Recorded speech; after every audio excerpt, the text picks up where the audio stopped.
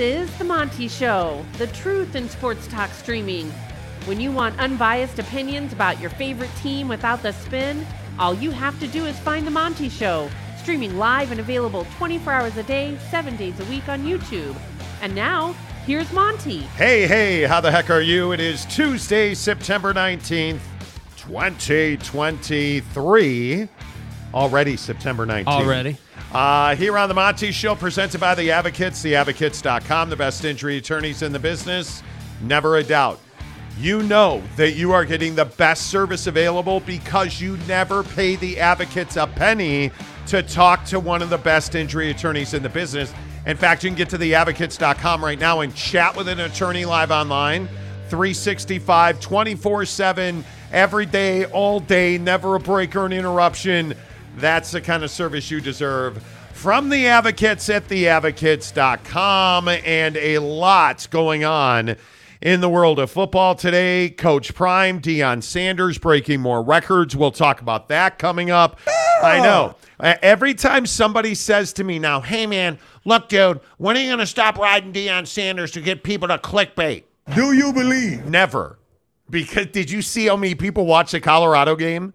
Just like one or two. The largest viewership ever in the late night window on ESPN. A lot. Yeah, a lot, right? We're never. No, I'm kidding. Eventually we will. But we have a little breaking news for you. And the question is Big 12 expansion over? Interesting conversations this afternoon. You know, I'm over here just trying to get around to golfing, and not a good one. But that's not really the point. We're on the phone playing golf this afternoon, talking to sources about Big 12 expansion. And a very interesting conversation that we've been working for several weeks is, how about Florida State trying to get to the Big 12? We had heard about that, but we had never been able to get confirmation until now that the Big 12 and Florida State have had conversations about a possible, marriage, nuptial between the Seminoles and the Big 12. And it makes a lot of sense from a football perspective. When you look at the brands that Florida State brings to the table, you're good in basketball. They, again, are reestablishing themselves as great in football. Jake, do you like Florida State to the Big 12? I mean, it's okay. I think that Florida State would obviously still be a conference contender in the Big 12, just the same way they are in the ACC. I think for the Big 12, you know, Florida State's an interesting proposition because you already have UCF. And I think that Florida State is a situation where you're obviously getting a team this year that is national championship caliber by most people's measuring stick on the football field this year. But I think that the word of consistency comes back again. You know, if I'm Brett Yormark and I'm the presidents of those member institutions that are already there, I'm sitting here and I'm looking at Florida State like, man, I'm not so sure that we would want to add Florida State because they've been a pain in the ass for the ACC for a minute now. You know, can you imagine having that type of rhetoric and that type of bullish behavior in the Big 12? Like, I'm not so sure that would fly over so well. I'm not so sure that would really come across well. And I think that Florida State is someone who likes themselves a lot. And I think that the Big 12 thrives and it has all this unity and this forward momentum because there's not one school over another that's like, yeah, we're the best, pay us more. Now, we all know Texas is the best program in the Big 12 right now, but Texas and Oklahoma are leaving. And so who's going to be that new top dog? So for the Big 12, I don't know that Florida State could even step into that role. And so for those reasons, I'm not sold on Florida State to the Big 12 as far as how good of a fit that would be. But I do think it's worth the conversation, at least for the Big 12. Yeah, and I think the other headline here is that Florida State and UNC, I am told, have had conversations with the Big 12 about joining the conference.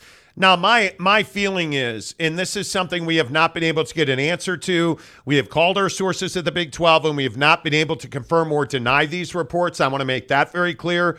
But I would also point out that I think that these are not ongoing conversations, and I want to make that very clear. I think these are conversations that when the Calford situation with the ACC was happening, I absolutely think Florida State, I absolutely think UNC, Clemson, Miami, I think there were a lot of schools in the ACC looking for a backup plan, and maybe that's all this was. But I think it is really important to point out Florida State and North Carolina had more than just cursory conversations with the Big 12, according to our sources. We're told that Florida State and North Carolina had very serious conversations about what the money would look like, what a transition could look like. The question remained, how able is Florida State to get out of that ACC grant of rights, which almost mirrors the grant of rights in the Big 12, including the new one that's about to begin in a year. So there's a lot of legwork if this were ever to happen. But I do think Cal and Stanford joining the ACC pretty much put an end to these conversations. I have no indications that they are ongoing. I have no indications, and I want to make this very clear, I have no indications that today the Big 12 is trying to do all it can do to add Florida State and North Carolina. I don't believe that's the case. I think these were conversations that were happening when instability was the word of the day, if you will, in the ACC. And this makes a lot of sense. And I think it's particularly noteworthy because it shows you the attractiveness of the Big 12 to power brands like North Carolina basketball and Florida State football. I think that is a critical point. Brett Yormark has gone out of his way to make it very clear that basketball is going to be a revenue source for the Big 12. North Carolina certainly fits that bill. But having said that, I think it's also very clear that the Big 12 has taken a big jump forward as it comes to stature and reputation. This league is no longer one that is sullied by the departure of Oklahoma and Texas, by the raid of the SEC. Those days are over in the Big 12. I think stability now is the rule of the day in the Big 12. And I think teams like Florida State and, frankly, everybody in the ACC had a lack of stability when we were talking about Cal and Stanford and the questions surrounding whether or not that would happen. This makes perfect sense to me. But I'm with you, Jake. I don't know. I'm not willing to sit here and say that Florida State's still a problem child. I think things have calmed down. The temperature in the room of the ACC has come down significantly. So I'm not willing to say that Florida State's a problem. But I think the bigger question here is, would you as a Big 12 fan, would you as a Florida State fan want to see the Seminoles and the Tar Heels in the Big 12? I think it's a no-brainer. I think Florida State is actually a very good fit. I think when you look at the potential that is in Florida right now, it is clearly dominated by Florida on the field at the moment. If Florida State goes to the college football playoff, that story completely changes. Mario Cristobal certainly has Miami going in the right direction. Jake, I think if the Big 12 can add more Florida presence, why wouldn't you? Yeah, I mean, I think there's definitely a lot of credence to that. I my biggest thing with, Florida State as far as them being a problem child or not is just that, once a problem child, gonna be a problem child again at some point. And I think that it's a different way of doing business in the Big 12. Like, in the ACC, it very much is a league of, hey, the haves and the have-nots, meaning that, Florida State, Clemson, obviously, and this is in football, by the way. Obviously, in basketball, it's a totally different picture. You've got UNC, Duke, Virginia, and other programs that show up once in a while. But I just think the ACC is not a level conference. It's very top-heavy. It's not like a really strong top-to-bottom product. And I think the Big 12, for the most part, is, especially with the additions coming in next year. I mean, again, the Pac-12's biggest problem is they're too strong top to bottom. Their bottom half team can beat the top half team on a random Saturday and ruin their path to the college football playoffs. So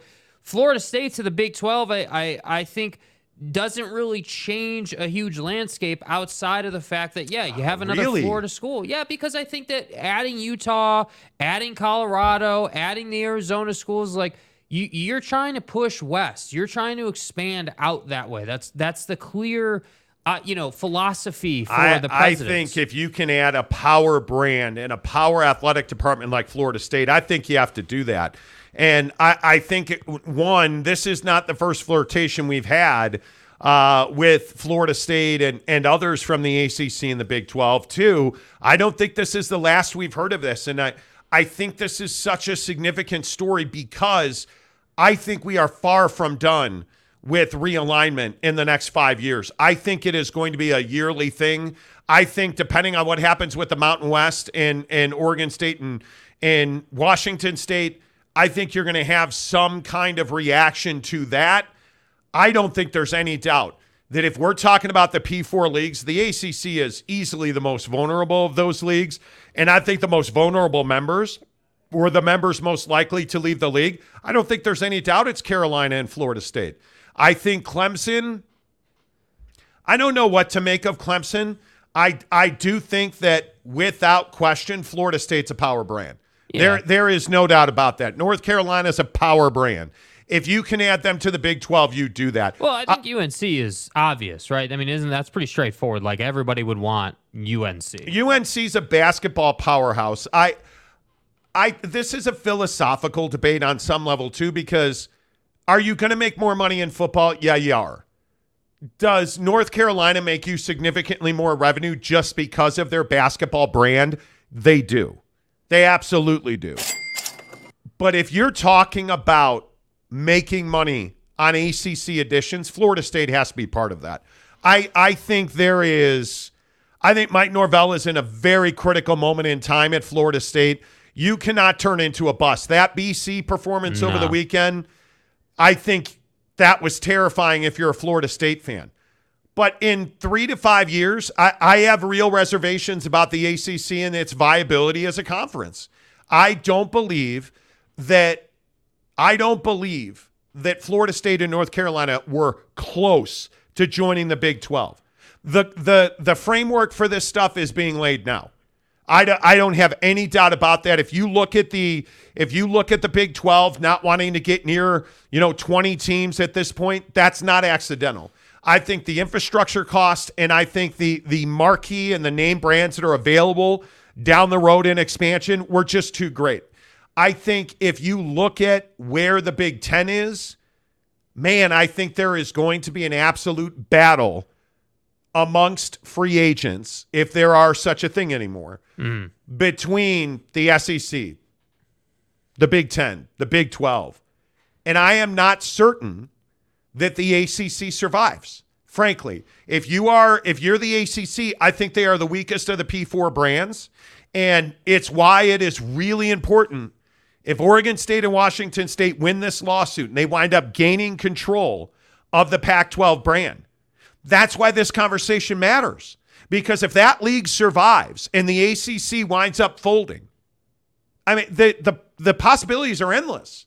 So when we talk about, hey, Florida State to the Big 12 from the ACC, North Carolina, those teams in that league, those schools in that league, were looking for options. And the thing I would remind you is I would look further down the road. In 5 years, will these leagues be the same? You and I both know they will not. And if the ACC breaks up and Florida State ends up in the Big 12, that didn't happen 5 years in the future. That started with these conversations, which I am told are less than a month old. So, and indeed, it could absolutely be when Cal and Stanford join the ACC. These are going to be ongoing conversations. There are going to be off-the-record text messages, phone calls, meetings, conferences. You are going to see that the relationships between Florida State and North Carolina and the Big 12, they're not going to weaken. They're only going to get stronger. Schemers trying to control their little world. Absolutely. Because the next time the ACC is vulnerable is probably going to be the last time. And I don't think anybody doubts that the ACC is going to find itself in a precarious situation again, because I also have to believe, as many, many people have told me, Cal and Stanford will become a drag on the ACC. There is no doubt about it. The distance between is just too great. And if you are Stanford and Cal, is the ACC a long-term solution for your athletic revenue and athletic competition needs? It is not. There's just no way that it can be, because you're taking so much less money to travel and spend so much more money. That's why this conversation matters. That's why the Pac-12 surviving as a brand matters, because we're not finished. We're just getting started. And I think, and I don't know what you think, Jake, and maybe in the comments section today, I'd love to hear from you on this. I do not believe for a second that the ACC is on solid footing. Well, no. I mean, how could they be? I mean, I think that the UNC to the Big Ten narrative is a really attractive one if you're UNC. I think Florida State is more of a fit in the Big 12 than they would be in the Big 10, but obviously the Big 10 is more money. And I think, honestly, if we're gonna have a conversation about looking 5 to 10 years into the future, and we're gonna talk about change, like if I'm the Big 12, there's no way I could have gone to 20 in this cycle, because I know that I'm gonna have to have viability and strength of relationship with my TV partners to be able to add when the ACC falls apart. Because if you don't add during that time, you're the next ACC. I mean, that's what we're seeing, right? Like, you didn't have Oregon and Washington going to the ACC, right? They went to the Big 10. You didn't have the Four Corners going to the ACC. They went to the Big 12. So the problem is that the ACC didn't really have great options to expand with, to basically create an insurance policy for Florida State wanting to leave. That's right. And I think that's the trouble, is like now it's gotten to a point where you have Florida State and a couple of these other schools that are working with TV partners to get something done, to forge a path to them leaving the conference no matter what. And that made the ACC go out and add a brand like SMU, with all due respect. And that's the issue. You're forcing your conferences to do things they don't want to do. And again, I will keep saying this. If the ACC had won more recently, if the ACC had made more money like the SEC and the Big Ten have. Man, you love this talking but point. It's just true. It's just true. Florida State wouldn't want to leave if their conference was the SEC, right? If their conference was one of the top conferences in the country. But isn't that what's so special about North Carolina? North Carolina's got a national championship or played for a national championship at basketball 2 years ago now. Missed the tournament this past year. Like, North Carolina is that brand. And it's what I've said, and I know that Florida State fan comes out spitting piss and vinegar over this. I think North Carolina is the best brand in the ACC. Suckmyass.com. Well, and I understand you get upset about it. Florida State fan loses their mind over this, but is it even arguable? And I'm not sure that Florida State's the number 2 brand in the ACC. Now, it probably is. Notice he said brand, not football team. But is there a bigger athletic brand in the ACC than North Carolina basketball? No. I don't think there is. Well, and I think, you look at Duke, and Duke's not been the same guy since Coach K retired. And I think Duke that's is not tough. Duke. Like, you knew that Duke was going to go through a transition period. You knew they weren't going to be exactly the same.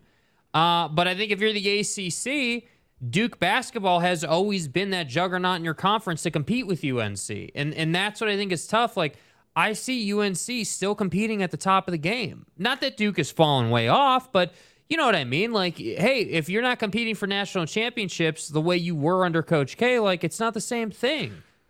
Well, you haven't won a championship in almost 10 years. I mean, it's 2015 since you won an NCAA tournament. And we haven't even gotten to Dabo not winning on the football field. And so that's what I'm saying. I don't even think Clemson's in the conversation. No, but my point is that if you're the ACC, you're seeing some of this across the board now. You're seeing Dabo not win as much. Duke's not winning as much on the basketball Florida floor, State right? football's not winning as much. Florida State's not winning as much. Miami's not Miami. Right? And they're trying to come back, right? I agree. Mario's got them going in the right direction, but they're not what they were. So that's why I'm saying, like, yeah, I do love the winning narrative, because it seems like the conferences that win all the time end up getting paid the most money and don't have to worry about whether their conference is going to dissolve. It matters. And again, it's why I point so passionately to North Carolina. I mean, obviously, you haven't won a championship since 2017, right? But you were runner-up in 2022. You've been to the Final Four. Like, you've been in the conversation. You have been relevant in college basketball. And now Duke obviously has had a ton of recruits, Zion the least of which. Yeah. But, you look at the R.J. Barretts, the Kyrie Irvings. Like, I mean, you look at the names who have gone through Duke. I'm not at all insinuating Duke basketball is dead or John Shire's terrible. None of that. But my point is, North Carolina continues to be relevant. And I think when I look at the ACC, I still maintain the biggest brand is North Carolina. And I go back to what we've reported about the Big Ten not wanting to go to 20, I think the Big Ten would very much like to add Notre Dame football, and they would very much like to add North Carolina basketball. And if they get North Carolina, I don't think there's any doubt that they would like to have every bit of Notre Dame athletics in the Big Ten. Yes. Is that going to happen? I don't know. Does the ACC survive? My feeling is it does not. I think in 5 years, the ACC is going to be vastly different than it is today. And I think Florida State's going to be in another league. I think Carolina is going to be in another league. I don't know. Are NC State and Carolina still, tied at the hip? Maybe. Is Clemson going to the SEC? I've heard that a million times over the last 6 weeks. We built this program on NIL. I've heard it repeatedly that Clemson's going to the SEC. We'll see. I don't know. But what I do know is Florida State and North Carolina, according to our sources, have spoken to the Big 12. And had conversations, very serious conversations about, hey, what would it take? What does it look like? Doing their homework, doing their due diligence, as they should be. And I think Brett Yormark has shown you he can act swiftly, and he does not mind going after big fish. Yeah. And I think again, it is expansion will never be over. Yeah. Expansion will never, ever be over. In the Big 12, in college football, in college basketball, I think you are always going to be fighting for it. And as I think you probably should, because Florida State and North Carolina are worth fighting for. Yeah. All right, let's get your comments in here. Less of us, more of you. Make sure you hit the like button on the Monty Show. We're also pushing towards 50,000 subscribers on the Showgram. Thank you very much to everybody who has subscribed to our show. In the last 28 days, we've added 14,400 subscribers. Let's go, baby. That is wild in my mind. I appreciate every one of you that is here. Please make sure you give us a thumbs up. And if you are not subscribed, please consider subscribing. The Monty Show is, as always, presented by Bucked Up Energy. The official energy drink of the Monty Show is Bucked Up. In 2016, we started out as a sports nutrition company. We started getting into energy drinks about 2 years ago. We're on pace to do about 30 million energy drinks this year. Come check it out. We just got in variety packs. We got some of our 3 best flavors. We got Blood Raz, Rocket Pop, and Mango Tango. So if you've never tried Bucked Up, now's the time to try it. Variety packs. Variety packs of Bucked Up Energy are available now at buckedup.com. And the fact that Mango Tango, one of our favorite Bucked Up Energy drinks, is in the variety pack, get to buckedup.com right now. Use the promo code Monty20 to get 20% off at checkout. And again, what makes Bucked Up different than all of the other brands out there? Quality ingredients that make quality products that do exactly what they say they're going to do. My fault. I want to blame Jake, but it's my fault we played shitty golf today because I did not bring the buckshot from the Monty de Casa crib dilly Right. and the place where we'd be staying and procreating. Anyway, the point is I did bring the buckshot to the golf course this morning. Shot an 8 over at Glenmore Golf Course in South Jordan. Not good. The dynasty is not over. I will break par before I'm dead. Probably not. But the point is, buckshot helps us golf better. Bucked Up Energy. Every single day we tell you on the Showgram, we drink Bucked Up. We hit the buckshot. I've got Blue Raz in my hands today, you guys. Can you see it? Yes, sir. Right there. And you know what I love about this? I had a headache yesterday. Mrs. Monty had a headache this morning. What did she do? She popped a little buckshot. It's a great headache cure. Knock it down. Bucked Up, buckedup.com. Use the promo code Monty20. Get 20% off at checkout. Who's in the comments section today? Cleveland Rocks. It gives us $5. Ooh. Bad knee injury for Nick Chubb last night. Our greatest running back since Jim Brown. His career's probably over. Watson looks completely lost. Head coach is mediocre. The positive, we play Chicago this year. Had to torch the Bears. You just had to do work it in right there at the end, dude. And I appreciate that you paid $5 to do it. Because I should pay you $5 to tell the truth about the Bears, and that is that they're horrendous. Rick Jr. for $9.99. All right, Hacks, do your thing and spill the beans on the Big 12 expansion noise. I believe we did. Zesty's Retro and Games, a member for 6 months. Let's go, baby. Okay. Let's go. Thank you, Zesty. Let's go. 6 months, Rock Chalk Jayhawk beat BYU. Max Tooley, BYU linebacker, will be here in 2 hours. He'll join the show to get you ready for Kansas. John Teal for $2. SFU gives Big 12 a true blue blood. Imagine versus Prime. That'd be all right. That'd be all right. TJ Beck for $5. Who wins the Big 12 next year? Utah or Colorado? Or, oh man, I think a year from now there's going to be a lot of teams that are a lot better, a lot higher level of quality. I have to believe that UCF gets better. By the way, UCF fan, crawl out of my ass on Twitter, please. Like, when did we become the anti-UCF Twitter account? We have supported UCF roundly on this show. And I get them, and they're like, hey, if we beat Kansas State, will you say nice things about us? Are we clear on that? Dude, we talk about flipping UCF all the time. Yeah, John Reese Plumlee. And I said, JRP, without JRP, you're not the same team. We'll find out this weekend. Ain't no reset. But by no means, UCF fan, do you need to remind us about UCF? We're huge fans of the bounce. No, we're huge fans of the bounce house. Kenneth Maynor, UNC is the biggest brand not in the SEC or Big Ten other than Notre Dame. Flagship hello? I didn't do apomedemics very well. Flagship academic powerhouse in a booming market. They can pick where they go. I would agree with that. I think UNC is very, very, very appealing to just about everybody. Look at that. My goddamn left fielder hit a home run today. Kyle Schwarber, good to see you. How about Shaner, a member for a month on the show? Hey, Shaner. Members only content. Let's go. I want to play in the ACC, said no athletic department ever. Well, except SMU. And Stanford and Cal, but, Cal didn't really have a choice. They didn't really. Ryan Willie for $5. Will NBC push Notre Dame to the big? I think the only thing that can make Notre Dame football join a conference is scheduling depletion.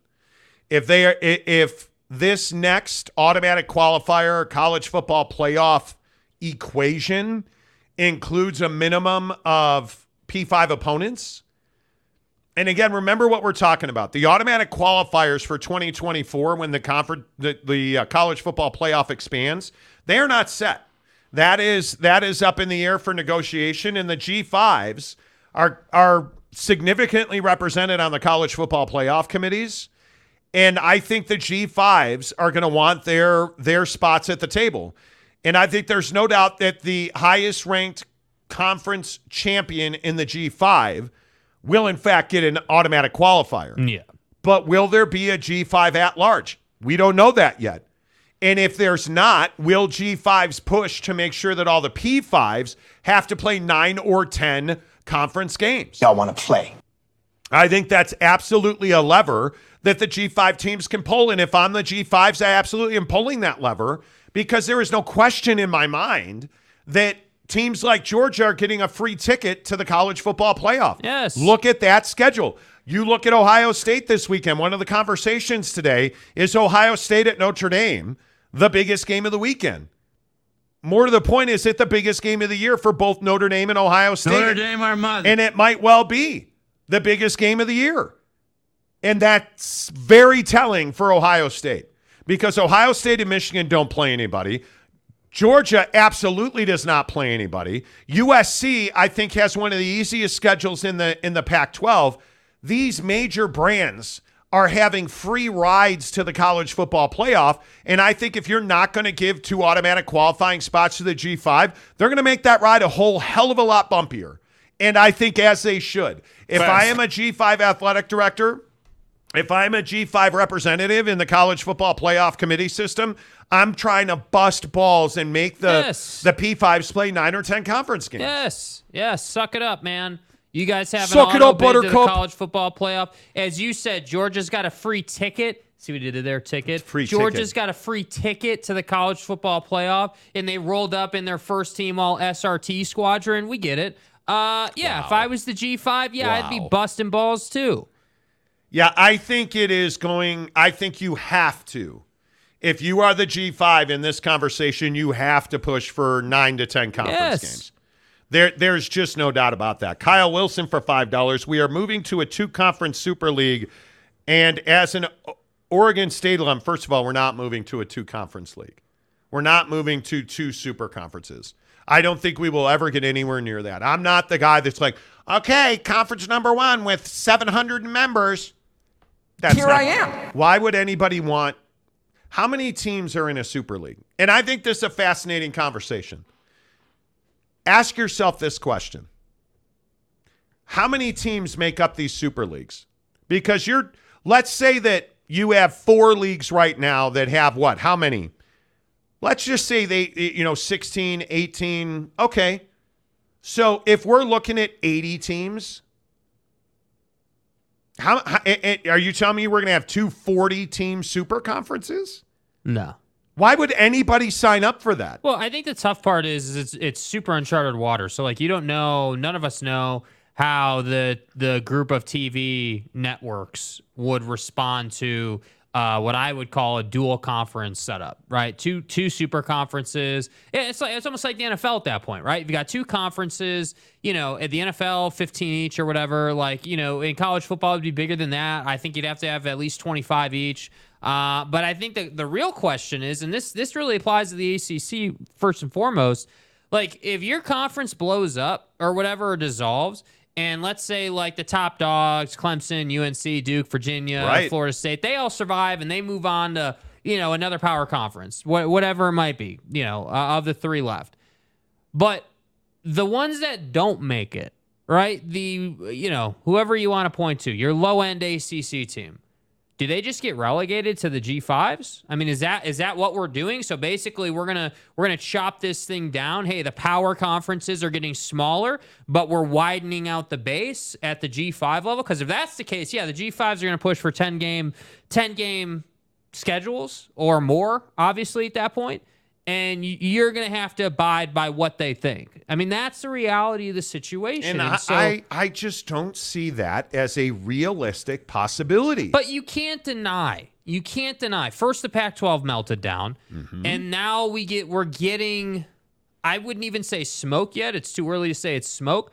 But I would say, we're starting to heat up a little bit. Like, I think that there's in the ACC. Yeah, there's too much conversation around I think it is a foregone conclusion at this point. The ACC in its current incarnation is very short-lived. I don't have any. Is there anybody watching this show right now of the 3,000 people who have watched the show today? Is there anybody who thinks that the ACC in its current form survives another 3 years? No, but isn't that what we were getting on the Pac-12, right? Like the conversation on the Pac-12 was, hey, this conference is going to change, but they're going to survive, right? I mean, they're going to lose some schools, but they're going to survive. No, that's true. That's what we were told, or what everyone was talking about with the Pac-12, and so I think there's a lot of fear out there about the ACC. I'm not saying the ACC is going to dissolve tomorrow or even in 3 years or 5 years. But what I am saying is that if the ACC were to dissolve, at that point, definitively, we're heading to a 2-conference system. But it's going to take a lot for that to happen. I'm just asking, if it's a 2-conference system, are we going to have 20 teams and that's it? Because you can't tell me that of the hundreds of universities across this country that currently compete, you can't tell me they're going to yeah. But it's not hundreds in football. It's only hundreds in all the sports that don't matter. It is hundreds. What is it? If you look at the D1 level, are you telling me every Division I university at the D1 level is going to be like, yeah, give those 40 schools. They're the ones that let them have all the money in the championships. But my point is, I don't think it's going to be up to them. That's what I think the issue is that you have this top cut of school that is constantly in the top 25 or constantly, in the Elite 8, right? They're really good athletically. And so over the years, they've made all this money and they're getting the payments and they're building their coffers. And so they have a lot of power in the conversation. And so, yeah, is a school happens to be a D1 school in a Power 5 conference or even out of a Power 5 conference, let's say. I mean, Abilene Christian. Dude, nobody gives a damn what From Abilene the WAC. Christian has to say, dude. Nobody cares, bro. Like, with all due respect, Cookman. dude. Like, at least with Bethune-Cookman, you've heard of them, dude. Abilene Christian, like, I've heard of Cal them. Baptist. But, like, come on, man. Come on, man. Central Connecticut State. Like, nobody cares. Nobody cares, I dude. think it's crazy if you believe that we're going to 2 conferences. Because I'm just going to ask you, somebody put a number out. Of all the people who say, oh, we're going to 2 super conferences, bitches. Okay, how many teams? 30 apiece. So you think it's just 60 universities that compete for the highest level of college football in this country? Well, but here's my point. Isn't that what we're already doing? No, it's not. If you're eliminating G5s at that point, because anybody in the ACC, anybody at the bottom of the Big Ten, Purdue, Indiana, Rutgers, Maryland, they just disappear? Well, nobody's saying they just disappear, but they haven't appeared in the last how long? But who cares? That doesn't mean that you can just flush them like they're excrement. Like, are you kidding me right now? But the point is that's what we just did in the Pac-12. Yeah. That's literally what we just did. I don't see a super conference setup happening. I don't think that there is any way, shape, or form that happens. Wow. I would be stunned. I would be, at least not in the current incarnation of college sports. I could see, listen, could I see tiers or, there could be lines of demarcation. Hey, I don't know. Relegation is never coming to North American sports. No. Forget the word relegation. It's not happening. What I'm saying is that like, my opinion is that, like, Indiana is an example. When's the last time you heard about Indiana doing anything? Indiana basketball is incredibly relevant. Wow. Indiana basketball in the Big Ten is very relevant. It's one of the best brands of basketball in the Big Ten. Now, is Indiana football viable? On some level.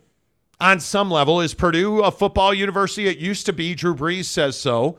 But they're much more of a basketball school. The bigger story is like Rutgers. What happens with the Mel Tucker-less Michigan State University now? What happens with, small school that's just not relevant, yet Vanderbilt? Is Vanderbilt relevant in anything other than women's basketball? Baseball. Okay, baseball. But, again, that's not revenue generating for the most part. I cannot see it, 2. 3, maybe 3.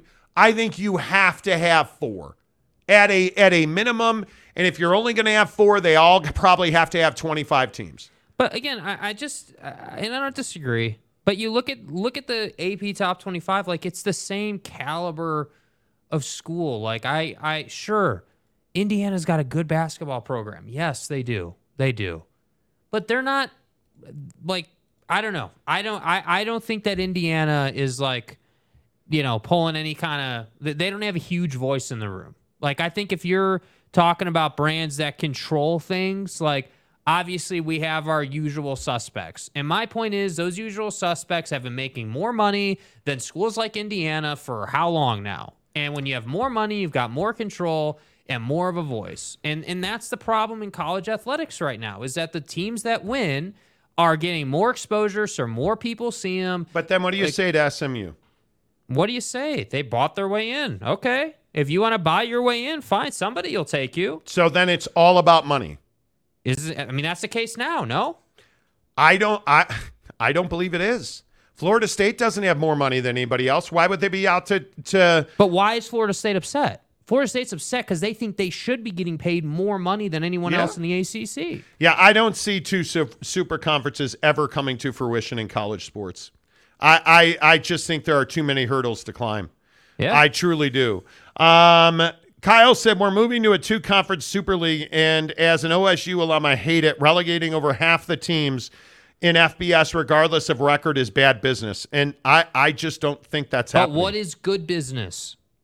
What's good business, right? So if that's bad business, and I don't even necessarily disagree, I'm not saying it's a good idea from every single angle. Like, again, Anytime you change something in college athletics, there's always going to be the bad side to it, no matter what you do. So the question really is, what brings the healthiest system for everybody involved? Because I can tell you right now, Rutgers isn't getting paid. Right? Rutgers is not getting paid. I don't know, Nebraska until this year wasn't really getting paid recently. Yeah. Outside of the fact they're in the Big Ten with that TV deal. That's my point. That's why I keep saying, it's not just the SEC schools. Look around college football. It's the big brand in each conference that just seems to eat every single year, and then everyone else is just kind of sitting here going with the flow. So what happens when the ACC dissolves and little guy in the totem pole has nowhere to go because the Big 12 has been waiting? The Big 12, let's say, hasn't gone to 20 because they've been waiting for the bigger brands. And nobody gives a damn about low-end ACC school. That's the problem. Look at Boss Frog. We're going to as many conferences that the networks dictate. Yeah. Unless the Mountain West or American starts spitting out national championship programs annually, the networks are in control. By the way, hello, Jake. Hey, Boss Frog's here. He just wanted Boss, I admire your determination saying hi to me every day. Thank you. Hi, Jake. Hey, buddy. Boston Mapes. Hey, Boston. Hoping to see the Cougs step up for the biggest game in recent history and make those Kansas fans eat Jayhawk. Let's get Kalani. Working on Kalani. They've said no for a month straight. But again, Max Tooley joins us after practice today, so 5:30, 5:45. We'll keep you up to date on that. Ryan Willie has been a member for a month now, Ryan. Let's go, baby. Appreciate you. I think there will be 3 super conferences with 24 teams. Oof. Scheduling. Okay, great. 3 conferences. But you see my point, right? Yeah. It's we're going to be in this place where, okay, 2, 3 conferences, whatever. 5 conferences is not viable anymore because people want the same amount of access. I agree with that. You can't have Oregon and Washington, 2 power brands, not getting the same level of access as Ohio State because of geography and time zones. That's a problem, which is why Oregon and Washington, made the move they did. And again, I just keep pointing this out. I think that Brett Yormark understands the way things are moving. He sees the path in front of him. He sees the fact that, my conference doesn't make what the Big Ten makes off the TV deal. But what is my conference? Well, it's necessary. It's needed. And so if Brett Yormark in the Big 12, let's say we do go to a 3-team system, I guarantee you Brett Yormark will have that conference positioned to be necessary, to be a thing that has to stay. I don't disagree with you on that. Kenneth Maynor, for $2, Wake Boston College should be planning AAC invites. Perfect example. How did Boston College lose that game this weekend? So we're sitting here watching Boston College take a dump on the field, and then Boston College fan wants to complain about not getting equal opportunity, or why are we not on TV maybe more? Don't pull that Florida State face mask and you'd have won the game. By the way, I think there's another conversation, probably not for today, but I think there's a serious conversation about schools that should or should not be playing football.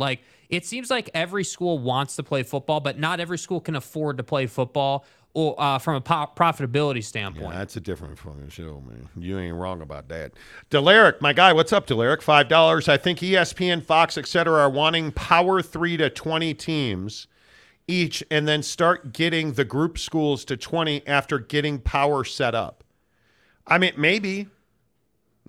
I don't know. I think that ESPN will have a significant voice in whatever happens. Yes. Because they currently are the moneymaker in college football. There's no question about it. And I'll just go back to Coach Prime and everybody, all the red asses saying, why don't you guys talk about Coach Prime every single day? Maybe, I don't know, maybe you guys could talk about Bethune-Cookman. We talk about Coach Prime and we don't talk about Bethune-Cookman because Coach Prime, Colorado, did you guys see this number? Did you guys see the number that Colorado and Colorado State did? An astounding 9.3 million viewers. I'm for real. the single largest late window game ever. I'm for real. On ESPN. And one of the 5 largest audiences in the history of college football on ESPN and ABC. Yes. Well, hey, why don't you guys talk about Sac State? Can we get a little Sac State conversation on? No, you can't. Well, what about Fresno State? No, you can't. They won 29-0, bro. Congratulations. No. Bro, I thought you said 9.3 million. Georgia did 5.4 million against South Carolina. Coach, do you believe? 2 in the the game was on at 2 in the morning. Hello? Are you serious? Why do you think Jake and I are playing really shitty golf this morning? He's like, hey man, why do you think USC's kicking off at 9 o'clock Pacific? Like literally, look at this. I think we have the Pac-12 graphic they put out about this. Are you for real right now that USC is at 9 a.m.? What? Bro. Oh my God. Bro. Look at these kickoffs, man. 9 a.m. Pacific time, USC at Colorado. 9 that's next Saturday. Like, that's wild. Arizona State and Cal on the Pac-12 network. Dude. And then, of course, you have Utah and Oregon State on FS1 at 7 Mountain. Why are we kicking off USC and Colorado at 9 a.m.? Oh, that's right, because it's Coach Prime. And it's on Fox, and Fox wants its pound of flesh. That's Big why. noon kickoff. All that matters is the East Coast viewer. But if you think about it, what did Boss Frog say? Hey, the TV networks are going to get what they want. Fox wants Coach Prime on Fox. Okay, let's kick off at 10 a.m. for the second time this year. Because remember, Colorado and Nebraska, what time did they kick off? Yeah. Yeah, they kicked off at 10 a.m. Want it. Yeah. They're thirsty. Yeah. I mean, it is unbelievable. And by the way, Colorado fan, let's relax with, hey, we're beating USC. Just chill out, dude. I don't care what time that football game is. USC's beating that ass. Real quick before football at 50, I do want to get to Coach Prime. Talking about this Henry Blackburn hit. You remember on Travis Hunter, he got knocked out, and it's really stupid. And I hope nobody on this show did it, but Colorado fans sending death threats to Henry Blackburn and his mother and publishing their phone numbers over the Travis Hunter hit.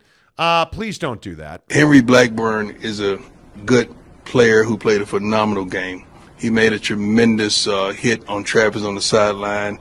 You could call it dirty. You could call it he was just playing the game of football. But whatever it was, it does not constitute that he should be receiving death threats.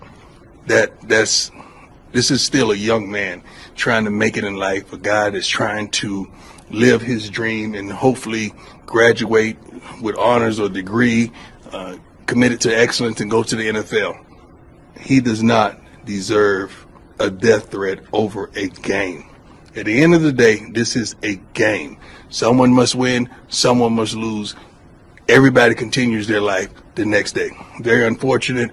I'm saddened if there's any of our fans that's on the other side of those threats.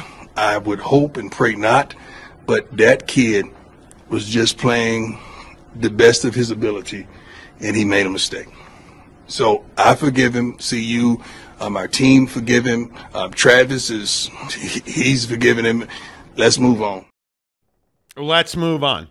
Let's absolutely move on. Let's stop sending college kids death threats. Oh, Deion's an idiot. You guys don't know anything about Deion. Why do you guys always talk about Prime? Coach Prime. Why don't you talk about Henry Blackburn, that prick? I think it was one of the dirtiest hits I've ever seen. I am a passionate believer that Henry Blackburn should have had his ass thrown out of the game. Uh-huh. I'm not sending him death threats. He's a human being. This is a football game. Yeah. Let's not be stupid. And, I mean, at the end of the day, you guys, I think there is no doubt that Henry Blackburn understands. Football at 50, 10 of the hour, every hour on the Monty Show is presented by Prize Picks. Download the Prize Picks mobile app. Click the link in the description below. Get Prize Picks 100% deposit matching. Now, again, Deshaun Watson kicked me in the balls last night. Yeah, you mean Washcloth didn't, pull it out last night? No, that was back in a hotel in Houston. But my point is, Prize Picks is amazing. We were all going back and forth in the Monty Show member exclusive only Instagram chat group. And Boss Frog, speaking of which, when are you going to download the Prize Picks app? Use the promo code Monty to get 100% deposit matching. Cleveland loses Nick Chubb for the season. Jake, is Kareem Hunt the replacement? Yeah, I mean, I think he's a great option. No doubt about it. He's not Nick Chubb. Nick Chubb is a special player. And I think that, just a really unfortunate hit there. Gnarly injury. Don't ever want to see that on a football field, but unfortunately it does happen. But yeah, I mean, I think Kareem Hunt can be productive for them. Now, can he be can he even be 60% of what Nick Chubb was able to provide you? I don't know. What I do know is Kareem Hunt is not half bad in the flat. Was really explosive in the A-gap for the Chiefs when he was there.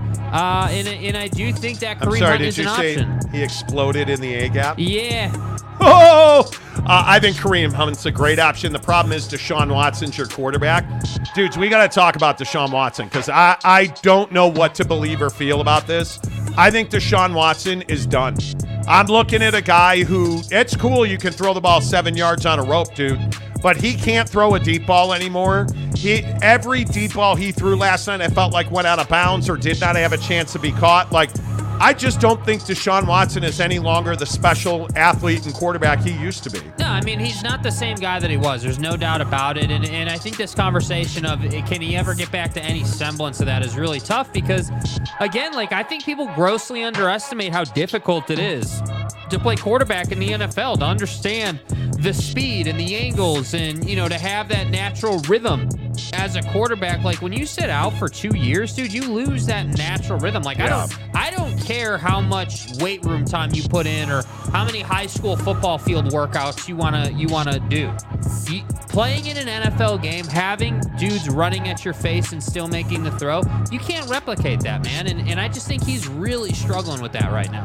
Yeah, I think with this hit on Nick Chubb, did you think the hit on Chubb was dirty? Yeah, I mean, I think it definitely, he was walking a fine line with that hit. That's a really low hit. And Nick Chubb was engaged with a tackler high. Yeah. Minkah Fitzpatrick went at his knee. But this is that whole argument of hit him high, get a penalty. Hit him low, get criticized for blowing his knee out. Well, I think what's tough is you're down. Weren't they? They were in the red zone. You were down sort of in tight quarters. And Nick Chubb was dominating. Yeah, and I think that the hard part is yeah, you're right. You can't go in and lead with your helmet and drop a guy that way the way you used to be able to do that. And I think that what we don't talk about is the fact that in the NFL, little games like that go on. I mean, again, not to go back to Colorado, but this is the Travis Hunter thing. Why do you think they went and did that? Because they needed to slow down Colorado. So I don't know if it was a dirty hit. I don't think that Minkah Fitzpatrick intentionally tore 3 ligaments in dude's leg. I don't think he went out and was yeah, let me see how I can hurt Nick Chubb today. But I do think that, hey, how are we going to slow down Chubb? What can we do? How can we punish him within the rules? Yeah, that absolutely goes on in my opinion. Yep, I agree. Is Monday Night Football cursed? You've had some flipping injuries on Monday Night Football, least of which Aaron Rodgers, Damar Hamlin, Kyler Murray now, Nick Chubb now. Is Monday Night Football cursed? Yeah, I mean, I think there's definitely something to this. You had been saying for how long that Kyler Murray runs too much, and at some point that's going to come back to get you. Well, it came back to get him on Monday Night Football, and the Nick Chubb thing. This is not the first time we've seen an injury like this in the league, but man, it never seems to lack, power. Every time you see something like that happen to a running back, you're damn, dude. And as far as DeMar is concerned, I saw people on Twitter being like, oh, well, Joe Buck said that they didn't want to show the replay because it was terrible, but we were happy to look at the DeMar Hamlin situation over and over again. And all I'm saying is that, yeah, we didn't know what happened to DeMar. The dude literally just fell over. This was like a gruesome leg injury, legs bent in ways it shouldn't be. So, yeah, is it cursed? Yeah, I think I think that, you know, we've had some pretty bad stuff happen on Monday Night Football. Cursed might be strong, but yeah, it just seems like when dudes are playing in big games and sending it, yeah, they sustain injuries. Yeah, I don't need to see the Nick Chubb injury again. If you guys saw it, Jesus. Cheese and rice. Yeah. That was one of the gnarliest, nastiest injuries I think we've seen in recent times. Yeah. Ooh, that was, not good. Not good at all. Real quick on a couple of quarterback situations. Is Derek Carr a good fit for the New Orleans Saints? I'm telling you he is. Is he what's wrong with the New Orleans Saints? I don't know that he's what's wrong with them. I mean, obviously, they had some nice plays last night, but what I saw last night, especially in the first half, is too much reliance on Michael Thomas. You know, whether it was the out routes, the stuff underneath, like Michael Thomas is a big play guy. Michael Thomas is someone that should be breaking the defense, and I think it's not Derek Carr's fault that those are the route trees and those are the plays being called. I thought Derek Carr looked decent last night. Now, did he look great? No. There were some bad throws, some throws he should have made. But do we have a lack of quality receivers in the NFL? Do we have a lack of guys that are willing to go and get the football? Well, I think that the tough part is now because of the new rules, or I say the new rules, the modern day NFL rule where you can't go headhunting, guys are going body hunting. So if you're going to throw it over the middle, you're going to pay a price. And that's why I think we don't see a lot of over the middle stuff the way we used to. You don't see that long crossing route coming from left to right or right to left. You see posts. You see a lot more, angular routes, I guess. Like guys who are not just coming right to left or left to right. And I think, we don't see a lot of dudes that want to go after it because I think, again, the premiums that these teams got to pay for top-end talent is getting out of hand. Yeah. Mike Smith says it's Cleveland's QBs are less than 50% while playing for the Browns. It's a known fact. Anytime a QB plays for the Browns, they suck. Yeah. Bryce Martin, how are you, Bryce? He just had to be good to win that game last night. He wasn't even that. No, he wasn't. No, he was not. Jim Choi Watson got a private meditation coach on the sidelines. He really wanted a sideline masseur. See what he had, a masseur. Stay hard. A masseur under the washcloth. Tanner Plummer, sorry about Justin Herbert and the Chargers, Monty. Justin Herbert is one unbelievably good-looking human. Number two, he's not the problem with the Chargers. Now, I'm not even going to say his name. Might want to find a head coach who can coach. Might want to do that. I liked Brandon Staley's little speech. Why did you say his name? I'm not worried about the Jacksonville loss. The Jacksonville loss hasn't carried on to the season whatsoever. If you've seen our training camp or you've seen the way we've played in the first two games, it hasn't had an impact on our team whatsoever. Our team is connected. Our team has played its heart out in two games, and we've lost two tough games. But it has nothing to do with the Jacksonville game. And if you ask anyone in our locker room, it has nothing to do with the Jacksonville game. And that's just the truth. It's a convenient storyline for you and for everybody else, but it's not the truth. We've lost two tough games, but the guys in that locker room, the men in that locker room, they are finishers and they have what it takes, and we're excited to prove ourselves. Yeah, we just lost a game in overtime, Jeff. So how do you think the mood is? How do you think the mood is? How do you think it is? It's tough. It's tough. It's a tough group in there. There's a lot of pride in that room, okay? And we put a lot into this, and we got a good football team. And so we've lost two tough games. We've got to bounce back, learn from our mistakes, and be ready for Minnesota. All right, guys. Hey, Coach, you guys just got boat raced again. Guys. What's the mindset of the football team? What do you think the mindset? What do you think the mindset is, sir? We just lost again. Dude. I love it. You suck as a football coach. I love the fact that you're like, what do you think the mindset is? Jerk off. Like So pissed. You could just tell in his head. Oozing bitterness. And then to ask the red-ass question of, well, hey, man, you guys remember that loss back in the playoffs way back in January to Jacksonville where you had the huge lead and you completely collapsed? How do you think that impacted this game tonight? Yeah, we just lost. What do you think the mood's like, Jeff? Do you wait, let me. You really think that loss to Jacksonville last season is the reason they lost last night? Please. That is a brutal question. Yeah. It is absolutely a brutal question. Football 50, 10 of the hour, every hour is presented by our good friends at Prize Pick. Download the Prize Picks app. Make sure you use the promo code Monty to get 100% deposit matching. In the description below, there is a link to Prize Picks. It'll automatically get you 100% deposit matching. Prize Picks presents Football 50, 10 of the hour, every hour on the Monty Show. The media, and I guess we're sort of in the media, ask the dumbest questions ever. Like, it is the dumbest question ever. Yeah. And they're probably not losing because of Brandon Staley. Maybe it is their absolute a-hole jerk loser of an owner and stuff. The Spanos family. Oh, Wales, Virginia, bro. Do you view this season as a failure? Sir. The Spanos family is why they're losing.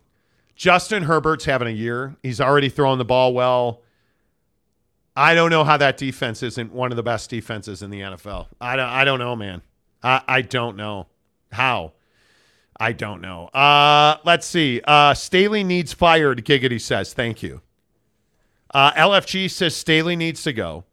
Robert, Rhodey, same thing. Want to go on a roadie? The Spanos curse spans many seasons. Yes, it does. Seriously. And stadiums. Let's see. Christopher Shannon. I saw a tweet saying Justin is in a what? The sex machine is elite. What are you talking about, man? Let's not get the sex machine is elite. Dude, that are he you doesn't trying actually to piss my read guy off, defenses. dude? Or are you trying to piss my guy off here? This has always been the knock on Justin Hebert, and nobody's ever been able to back it up. And I will continue to just say, if Justin Herbert doesn't read defenses, man, I don't know how does his luck not just run out? I don't know, dude. Man, I mean, are we sifted through all that? Are we really saying that this is the same guy who's already thrown for 534 yards and 3 scores, 0 interceptions? Oh, he doesn't read defenses. You know, it's amazing. You ever watch Justin Herbert? He just combs his hair and then throws up big high fly balls and he gets lucky. No. I love the people like he doesn't read defense. Okay.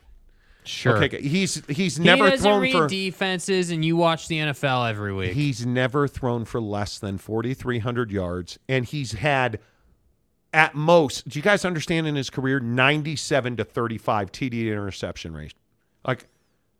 And he's been sacked 107 times in 3 years. So get your facts straight. Guys.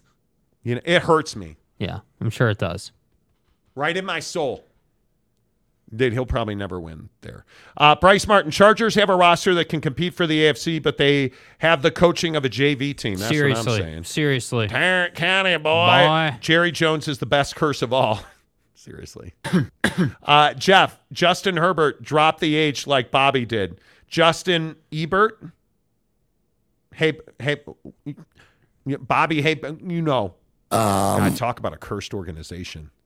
LFG Exacto. Staley close to being fired. You can tell it's near the end for Staley. I do love that he's telling dudes off, though. I do love it. Roundabout. Herbert is a good quarterback. Just don't get crazy. Have you seen his hair? Steven Smith, you guys missed my super chat. No, we didn't. We just haven't read it yet. Jim Choi, Chargers could have hired Brian Daboll. I'm not convinced on Daboll. One season does not make a Bill Belichick. Let's wait and see how bad Daniel Jones is this year. Bill Belichick. Well, a lot of people were ready to crown his ass last year. Yeah, we're really focused on Philadelphia right now. Right? Like a lot of people were on Brian Daboll. Yeah, we're focused on the Jets today. Tony Soprano and shit. On to Cincinnati. Yeah, Soprano's dead, and so are the Giants right now. So until they're not sleeping with the fishes, I don't have any other Mafia references. That's right, T. Look, man, take the gun, leave the cannoli. That's all I'm saying. Harry Austin, what's up, Harry? Herbert is Dan Fouts. Good QB, but doesn't get the wins that you expect. That Miami-San Diego Chargers playoff thriller is still the best game I've ever watched. Yeah. Yeah, I'm with you. Jim Choi, Dayball is legit. We're about to find out. I thought you said Dayball was legit. Wait, are we talking about the same team here, dude? The Giants are one of the, and now that Saquon. Was it the 40 spot you gave up, or? Roundabout. You ready to crown his ass, Monty? Yeah. Crown his ass. Dennis Green, rest his soul. Steve, Chargers need to hire Bob Stoops. Somebody should hire Bob. Bob doesn't want to coach. No. I don't think Bob wants to coach. I don't. OG Gary, his hair. Trevor Lawrence is Hair Force One himself. Stop. Dude. Yeah, Hair Force One with a landing pad for a forehead. That fucking thing is the size of there are... His forehead is bigger than any wheat field in America. Yeah, I thought you meant Air Forehead 1. Damn, I cursed. Dude, come on, I've almost dude. gone through an entire hour without... snap out of it a little bit. I'm trying, you guys. I'm trying. Bryce Martin, look at how Josh Allen has regressed since Dayball left. I'm not saying... My fucking ass. I'm not saying Dayball's a bad coach. He's just not a good coach. He's got a real project on his hands this year. They're not a good team. And can he got DJ paid, but will it pay off? That's the question. Dakota Tubbs, Jeremy Missouri just likes to play both sides. It's fun. Keep everyone on their toes. Okay. Okay. All right. Hour number 2 of the Monty Show, as always, presented by our good friends at TryDayTrading.com. TryDayTrading.com/Monty. Get your $10 30-day trial membership right now at TryDayTrading.com. Big argument this morning in the Monty Show members only group. By the way, click the join button. For $1.99 a month, you get your comments highlighted in red first, as we always read our member comments first. For $9.99 a month, you can be in our members only Instagram chat. Our chat group, which is phenomenal. This morning, there was a huge argument about the viability of day trading. You have to have like 10 G's, bro. Lie. The best part about day trading is you can have whatever money you have. Now, here's the thing. When you graduate the program at TryDayTrading.com, they're going to fund a trading account for you. And when you make money, because the first trades you make will be not with your money, with TryDay Trading's money. When you make money trading their money, TryDay Trading is going to give you 80% of the profit. The misnomers or the misinformation about day trading. The market's got to be red hot to day trade. It doesn't. The market's got to be terrible to day trade. It doesn't. The best part about day trading is you're not going long on a stock. You're in and you're out. And the best part about TryDay Trading is they have an entire software, algorithm, and process that you can program every day that's going to get you in and out. You want to do it part-time, graduate the program, keep your full-time job. Hey, man, you can trade part-time $300 to $500 a day, part-time traders that have graduated the TryDayTrading.com program make $300 to $500 a day. They're paying off their cars and their mortgages early. They're going on the vacations you've always dreamed of. Full-time graduates of the TryDay Trading program who trade full-time are making $1,000 or more a day. They're making $250 a year day trading. TryDayTrading.com/Monty. 30-day, $10 trial membership. Tell them you heard about it. On the Monty Show, if you're just tuning in today, the biggest stories in sports, I don't think there's any doubt. College football-wise, Ohio State at Notre Dame is a game of the week. It's Tuesday, Jake. Time to make your decision. Notre Dame, our mother. Ohio State -3. The over's 55. It's in South Bend, Notre Dame Stadium. Yeah. How much is Ohio State winning by? I don't know. I'm not saying they're winning. They're winning by a ton. Say it. I think Notre Dame's got a good shot in this game. I think that Ohio State gets overhyped every year. I think Ohio State hasn't exactly been scintillating this year, and I do think that Notre Dame, while they're not world-beating, they're playing good football right now, and I think this game right here is why you brought Sam Hartman in. I mean, his leadership, his ability to move you down the field in a methodical fashion, in a controlled way, while also taking the deep shot, I think is awesome. And I think that in big-time college football games, which is what I would characterize this game as, I would agree. That this is where Sam Hartman's leadership should shine. And so I don't know that Notre Dame wins this one, but I don't think they're getting blown out either. I'm not ready to pick this game, but the one thing I want you guys to start chewing on, when you look at this game, one of these two teams is going to get exposed. One of the two is going to get exposed because neither one of them are as good as you think they are. Ohio State is not the same old Ohio State. And I'm here to tell you Sam Hartman's one of the best stories in college football. And as a massive fan, both in stature and spirit, of Notre Dame, our mother, I don't believe that this team is the team that we think it is. Audric Estime is a fumbling machine. I'm not bought in yet. The running back for Notre Dame. And I am here to tell you, I am wholeheartedly rooting for Notre Dame, our mother. Pray for us. Notre Dame, our mother. There's no doubt. Notre Dame, our mother. I'm a Domer all the way through and through. You guys know that. I am not ready to crown their ass yet. Yeah. Because apparently that's a saying of the day. One of these two teams is going to get exposed. The winner has probably got a real good chance to get to the college football playoff. Because especially if Notre Dame wins this game, there's not going to be a better win on their schedule. If Ohio State wins this game, they have a lot more cushion against Michigan. Mm-hmm. One of these two teams gets exposed. My fear is that it will be Notre Dame. Because looking up and down the roster and the depth chart for Ohio State, they've got athletes everywhere. It's curious to see about Marvin Harrison this weekend because he's been banged up all year. I think that's a huge point in this game. But today, if I was leaning one way or the other, I might actually take Notre Dame by a field goal at Notre Dame Stadium. Yeah, and that's what I think is tough in this game. Like, hey, does Estime fumble twice in this game? Well, if that's going to happen, Ohio State probably wins the game. But if Estime can figure out ball security and can be that guy that road grades your defense a little bit in the first half, I think Notre Dame's got a path to win this game. But I would agree. This game obviously has college football playoff implications. And I think that, if we're talking about the health of college football in the big picture, Notre Dame needs to win this game, right? It would be really good, in my opinion, for college football if Notre Dame could win this one. And you're damn right, this will draw a big audience. And this is Notre Dame's opportunity to step into the spotlight. And I think this is the one where, under Brian Kelly in years past, this is a game you probably lose. And I look at the games remaining on Notre Dame's schedule. Yeah. This is one of the three big ones. You are home for Ohio State. At Duke is going to be a dogfight. That's a trap game next weekend. At Louisville. Home for USC. Mm-hmm. You can beat USC in a primetime game. 7:30 Eastern NBC against USC. You can win that game.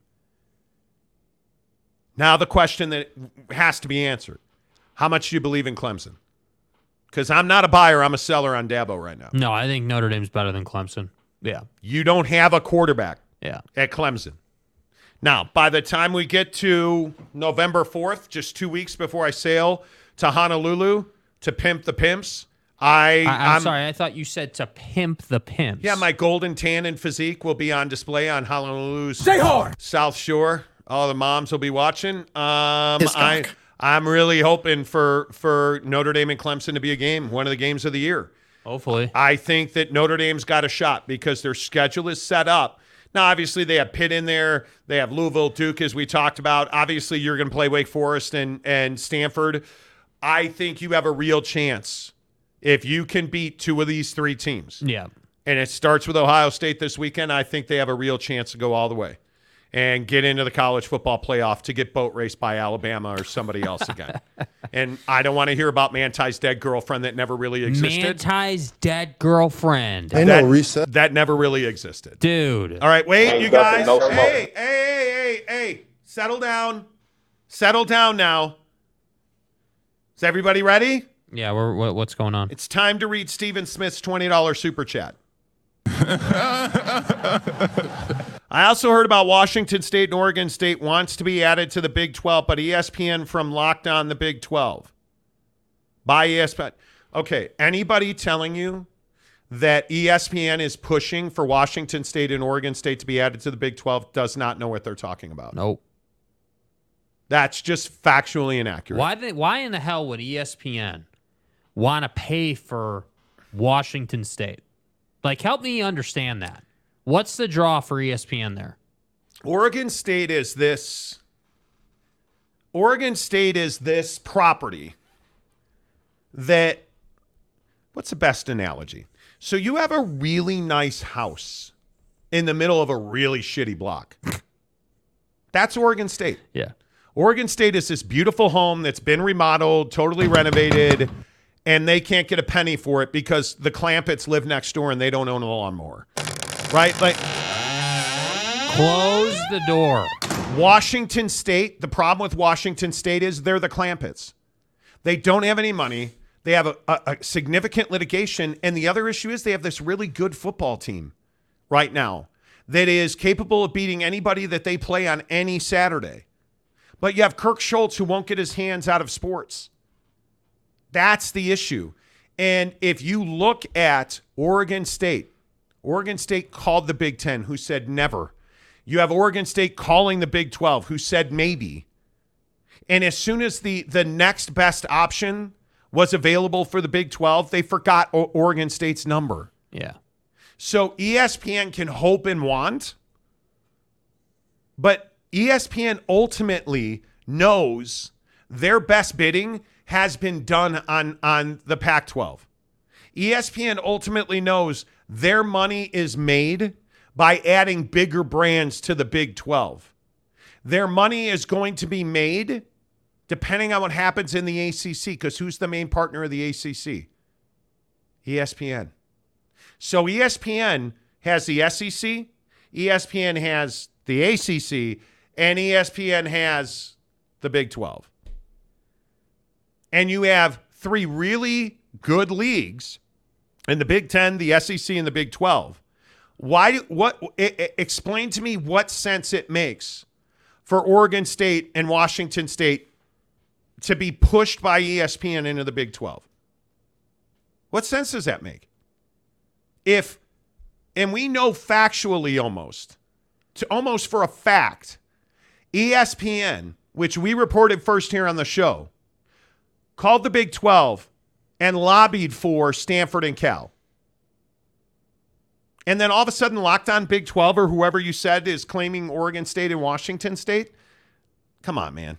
If ESPN was pushing Oregon State and Washington State, would we have had a court case? No. Nope. If ESPN was pushing Oregon State and Washington State, wouldn't they have gotten into the ACC too? What sense does it make that ESPN, and I want to make sure I read this right, also heard about Washington State and Oregon State wants to be added to the Big 12 by ESPN from Locked On Big 12. That is just so factually fucking wrong. That's that, and this is what's wrong with everybody's got a podcast, bro. This is completely wrong. Yeah. Completely wrong. That's just not true. I don't think it will happen, but I don't know what the Big 12 will add. The Big 12 is not going out of its way, getting over its skis to add Washington State. Kirk Schultz is a pariah amongst athletic administrators in this country. Yeah. Yep. At some point when you hear this stuff, I would just encourage you to say, hey, why don't we we should probably take a breath. And does that make any sense at all? Because it's garbage. Does it make any sense at all for ESPN to be fighting Washington State's fight? No. It makes no sense whatsoever. ESPN has no stake in the Pac-12 or whatever the Pac-12 is going to become. They've not shown any interest in it. And they essentially did everything they could do to cut the knees out of the Pac-12. Yeah. Yet they're going to be pushing the Big 12 to add. Come on. Kenneth says, go with me here. USC beats Oregon in a close one in the season. Oregon then beats them in the Pac-12 championship. Chance of a 2-1 loss Pac-12 teams in the college football playoff. I don't know, Kenneth Laverne. I think you're vastly underrating Washington.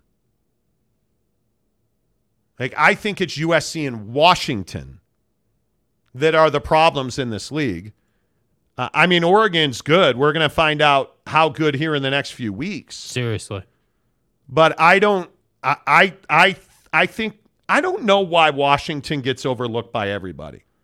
Well, because they're not making a ton of noise. I think they're somewhat respected, but I think they need that, that big time national TV matchup to kind of announce their presence as a good team. You mean like year. October 14th when they host Oregon? Yeah. We're going to find out because Oregon's got a tough little trick to turn here at Washington on the 14th, Washington State on the 21st, and then at Utah on October 28th. Did I mention that they finish with USC, Arizona State, and then Oregon State? Now they're going to be looking for revenge on Oregon State. There is no doubt about I know. Dan Lanning and company are going to boat race Colorado. I know they're going to beat them like 60-10, right? Right? That's what Oregon fan wants you to believe. But I'm just telling you, man, Oregon always seems to come up short. And until they prove otherwise, that's how I view them. Yeah. I would agree. Bryce Martin says, I believe the Pac-12 is the only conference worthy of getting 2 teams in. I don't know if the Lane Train would agree with you on that. Yeah, I don't know that Georgia would agree with you on that. I think the SEC, does the SEC have 2 legit contenders? Georgia, Florida, come on. That Tennessee loss really hurt. I think that hurt. I think LSU's a college football playoff contender. There's no question. Although they've got Arkansas, and then they're on the road at Ole Miss and Missouri, and then LSU plays at Alabama. They have some work to do. But how good do you guys think Ole Miss is legit? Is Ole Miss legit? Lane Train's playing the old mental games. I think they have shown better defense than we thought they would show, but it's also been Mercer, Tulane, and Georgia Tech. Yeah, how about we play, Alabama? We got Alabama this week. Their schedule's a flippin' meat grinder. At Alabama, home for LSU and Arkansas. At Auburn, Vandy, A&M, at Georgia on 11-11. And then they finish in Starkville at Mississippi State. Yeah. So Lane Train's got some work to do. If Lane Train beats Alabama this week, I think that LSU game becomes a spot in the college football playoff. Agreed. Because if you're anybody in the SEC West, don't you think Georgia's vulnerable? Yeah. I mean, if you're LSU, Auburn, Ole Miss, and granted LSU's got a terrible loss on their schedule, but if you're Auburn and Ole Miss and you're 3-0, now Auburn's Auburn, but yeah, but like those are what I would call the hyenas of the SEC, right? Like they're chasing the big dogs, right? They're the second tier team in the SEC that's constantly trying to pester the lion. And the problem is that Alabama is in a vulnerable position right now. Everyone saw that Texas game. Why do you think Lane Train's playing the mind games? Why do you think that Lane Train's trying to get Nick Saban to talk about him? Well, because he wants Nick Saban to be distracted. He knows Jalen Milroe is not the quarterback that Jackson Dart is right now. He's not. He just very simply is not. Yeah, I don't know. I think it's going to be fun to see. I want Lane Kiffin to be really good. I think Lane Kiffin's very good for college football. I just need to see them beat LSU. Because I think they have a real chance to beat Alabama. Agreed. The Jalen Milroe decision's a mistake. How? I mean, we can sit here and because I think Alabama, and listen, I understand. I understand that you tried your best against South Florida to give Tyler Buckner and Ty Simpson. Ty Simpson should be the guy until he's not the guy. Because when you have Roydell Williams, that's an awful big load off a quarterback. Roydell is a legitimate running back. I don't think Jalen Milroe's a legitimate quarterback. He's a runner. He's another running back. The cat has no touch on the football whatsoever. At least Ty Simpson has touch on the football. He can throw the ball. I don't see, and again, I understand they're really struggling to be competent at passing the football. Yeah. I don't see it. I think the tough part for Saban right now is that, even with how Ty played, I think the problem is that Jalen's been the center in the center getting reps. And the problem is that if you're Nick Saban, don't you got to feel like, hey, Tommy, you might want to develop somebody. Might want to figure out how Jalen Milroe can find the 15, 20-yard seam route. How can we start completing, the 5 to 7 yard in route at 65% plus? I mean, you got to have those plays, and that's Alabama's problem. If you're not going to run the ball effectively and you're not going to pass it in the intermediate effectively, you're not going to win ball games. I mean, you're going to be behind the sticks constantly. Well, and I do think there's a legit question, and maybe Ole Miss forces their hand, but about Saban replacing Tommy Rees. Yeah. I think when you look at Tommy Rees and you look at the offense at Alabama, it's disgusting. Like they're just not good. Their offensive line is talented. They're underperforming. I think they are wildly under-talented at wide receiver. I think you don't have a quarterback of note. And your play calling has been sus at best. Agreed. And so I look at Tommy Rees, and I wonder, somebody on the show yesterday I thought made a great point about Dan Mullen, who we've talked about on this show. Nick Saban has a habit, speaking of lane train, of going out and finding Steve Sarkisian, finding Bill O'Brien to come in and facilitate their offense. And I don't see it with Tommy Rees. I don't. I hated him at flipping Notre Dame. And yet, here we are at Alabama, and he's running another sus offense. Yep. He's a great quarterback coach. He's not an offensive coordinator. Agreed. That's the mystery about why Jalen Milroe's not better. Nobody's expecting Jalen to be a Heisman Trophy candidate. But what I do think that people expect is some ability to throw the football. Dude, if you're going to be one of these running quarterbacks, dude, you better be like Anthony Richardson at Florida last year. Like, you better be able to dominate the game with your legs. You got to be that much of an X factor, in my opinion, to get away with it these days. And I just think that Alabama, that defense is good enough to win you games, but the offense just can't keep up. And that's my big concern with this Ole Miss matchup is that Ole Miss is just going to walk away from them. Ole Miss has the ability to score, and I don't think you do. I'm a big lane train believer. I am. I like my guy. I do. I know it's crazy, and I know that people disagree with me on it, but I'm a big lane train guy.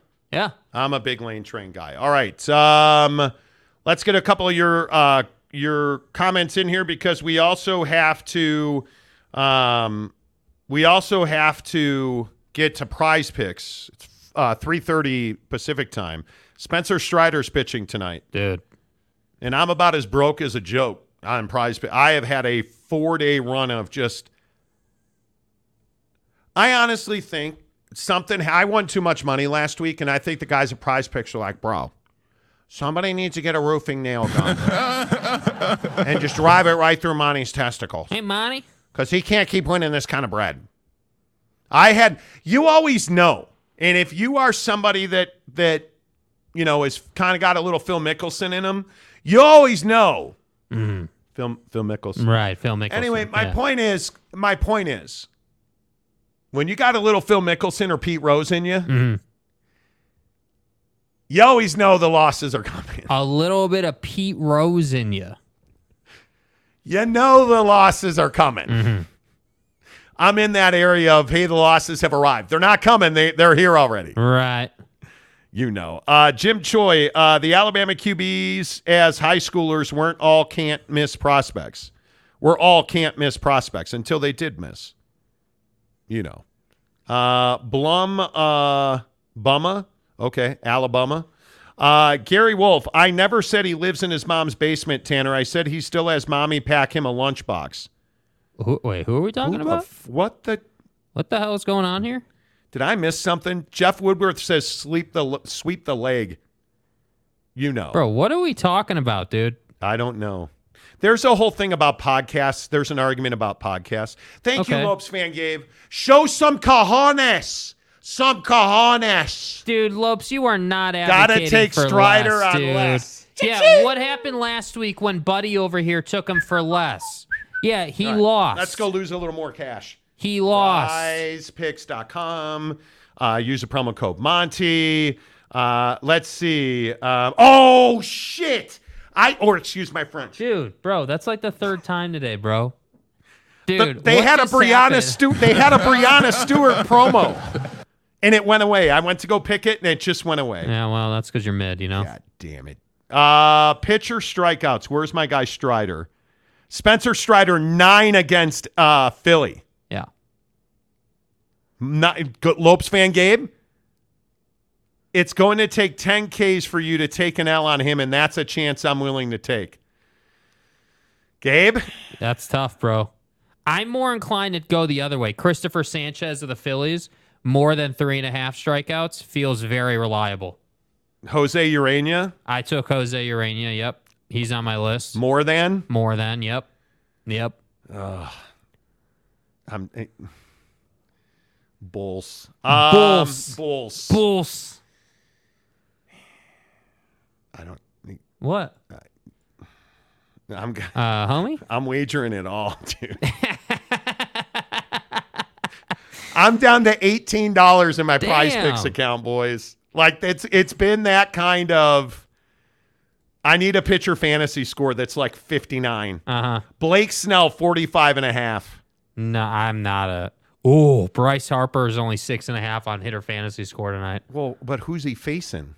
Yeah, still. He's facing Spencer Strider, you dick. I'm not taking Bryce Harper. Listen. I'm saying you're silly for taking less on Strider. Listen, me no have no logic. Right. But I am not betting against Spencer Strider twice in one night. Well. I'm not doing that. Listen, Bryce, my guy. Bless up. You are amazing. You went deep last night, and I appreciated that. It inspired me to go deep last night. I appreciated you.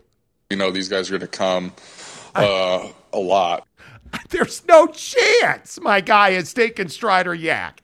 No. Not going to happen. No. It's not going to happen. So I can't do it. Aaron Judge at 8. That's who I'm riding with. I'm going more for Aaron Judge.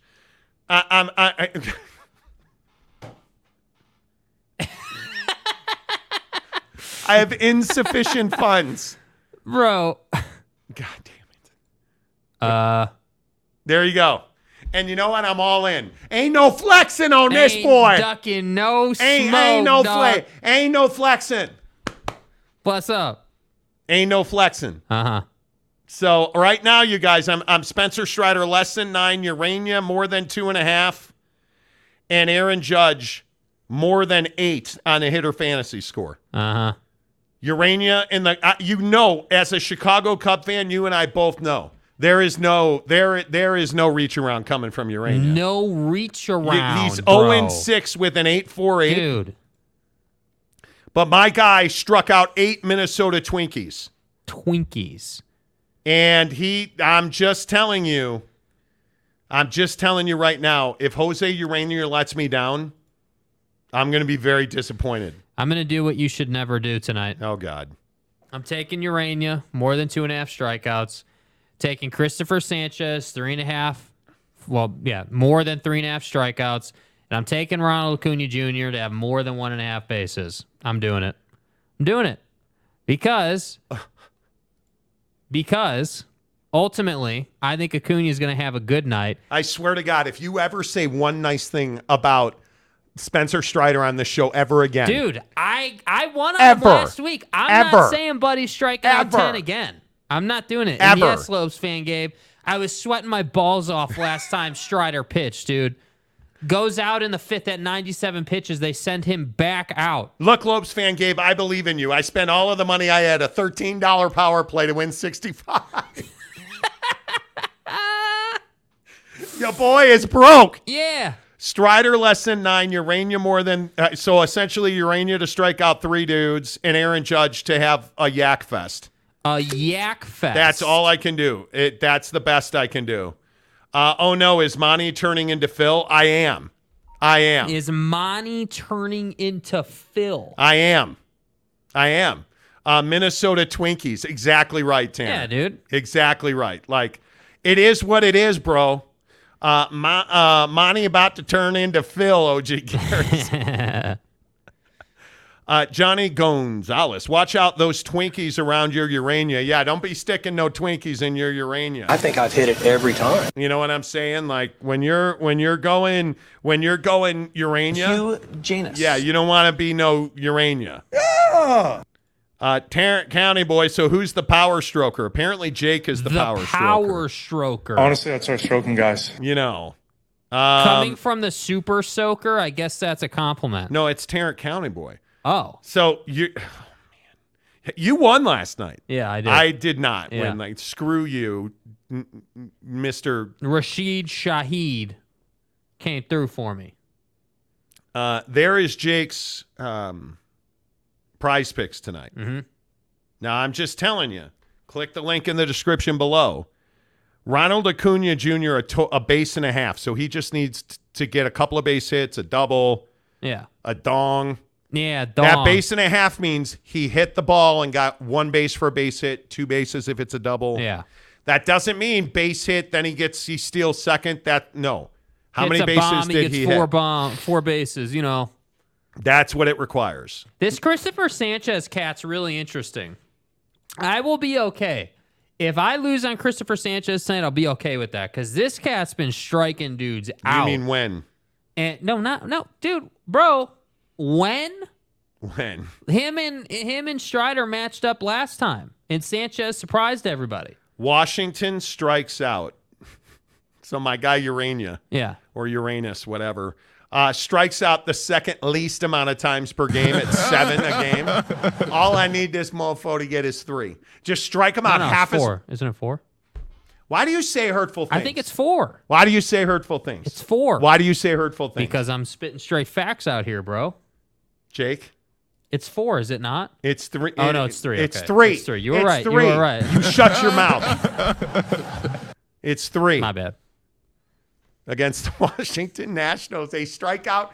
God. Yeah. Raise the curly W. I pray to you, Babe Ruth. Babe, can you hear me? Oh. Please be with Uranus tonight. Hey, Lauren Boebert, do you hear me? By the way, real quick update on Lauren Boebert. Did you see she said it was a one-hit wonder? She was like doing the homie rub on the first date in a theater. And she's like, he doesn't get a second date. It turns out he's a Democrat. Anyway. Babe Ruth, are you still there?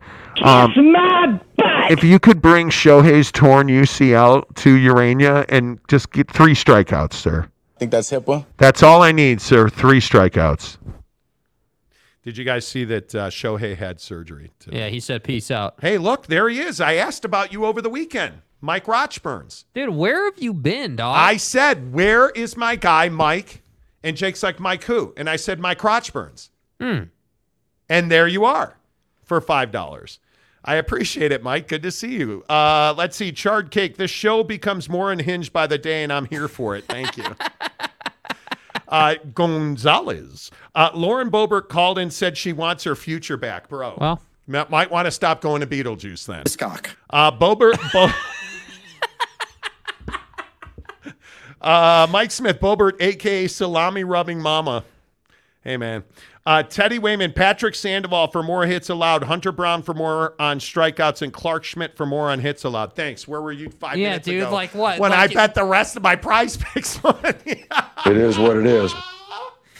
And we're sitting there, and Deshaun Watson throws a touchdown in the first half. I'm like, cha-ching! And I thought I had it.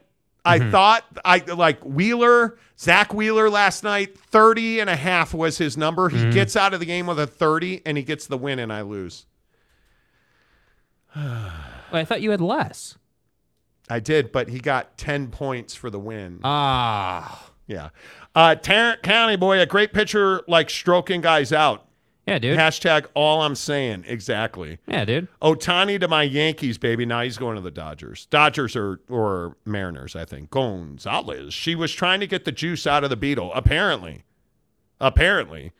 Technically speaking, Watson threw 2 touchdowns last night. Well, are you talking about the 2-point conversion? Should have been. Yeah. All he had to do was run or throw for 2 touchdowns. Couldn't even do that. Yeah, Derek Carr couldn't do that either. Couldn't even do that. Douche. And the funny thing is, you and I both know the key to throwing touchdowns is drinking Bucked Up Energy, the official energy drink of the Monty Show. And right now, you guys at buckedup.com, today, brand new product offering, a variety pack. Yeah. A variety pack of Bucked Up Energy. Get to buckedup.com and just search variety pack. Look at one of the best CEOs in the country, Ryan Gardner, talking about the new variety. In 2016, we started out as a sports nutrition company. We started getting into energy drinks about 2 years ago. We're on pace to do about 30 million energy drinks this year. Come check it out. We just got in variety packs. We got some of our 3 best flavors. We got Blood Raz, Rocket Pop, and Mango Tango. So if you've never tried Bucked Up, now's the time to try it. I'm telling you, the variety pack online right now, and you get a 20% discount. Use the promo code Monty20. I am a huge fan of the Rocket Pop and the Mango Tango. Now, it's not Miami, and it's certainly not cherry candy, but, dude, the Mango Tango, Mrs. Monty's flavor, Mango Tango. Hook it up. Variety packs are online right now. Use the promo code Monty20 to get 20% off at checkout. Geoff says, keep Otani's name out your mouth, please. Uh-huh. He had surgery today. I love that people are like, oh, he cleaned out his locker, bro. Well, How dumb do you think I am? His season's over. Spinal. Doesn't mean he's leaving. Mike Smith, it's booby trap data. That's what I said. Booby trap. Bobert is a booby trap. Okay. Bryce Martin. He's also nearly had a terrible interception on a deep ball into the end zone. I think I'm 75% out on Deshaun Watson, but this season is still young. Dude, I'm out altogether. Gary Wolf, we know what Bobert's favorite flavor is. Stop. Teddy Wayman, Jake, throw those picks in for Monty. He needs the dub. Seriously. Damn. I need the dub. You ain't lying. Waves in opposition. You ain't lying. I need the dub desperately. Yeah. Again, here are my prize picks, you guys. Download the Prize Picks app. You should use the link below. These are mine, excuse me. Spencer Strider, less than 9. Jose Uranus, more than 2. So he needs to strike 3 strikeouts. And Aaron Judge needs to bang a little bit. Give me some runs tonight, which I'm hoping.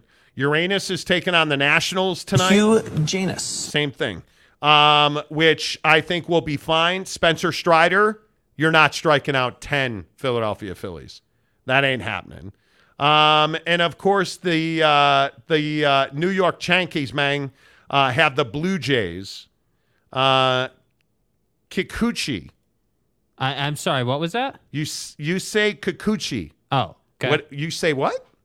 What did you say? I said Kikuchi. No, you say Kikuchi. He's actually having a good year. He is. 9-6, 3.81. Yeah.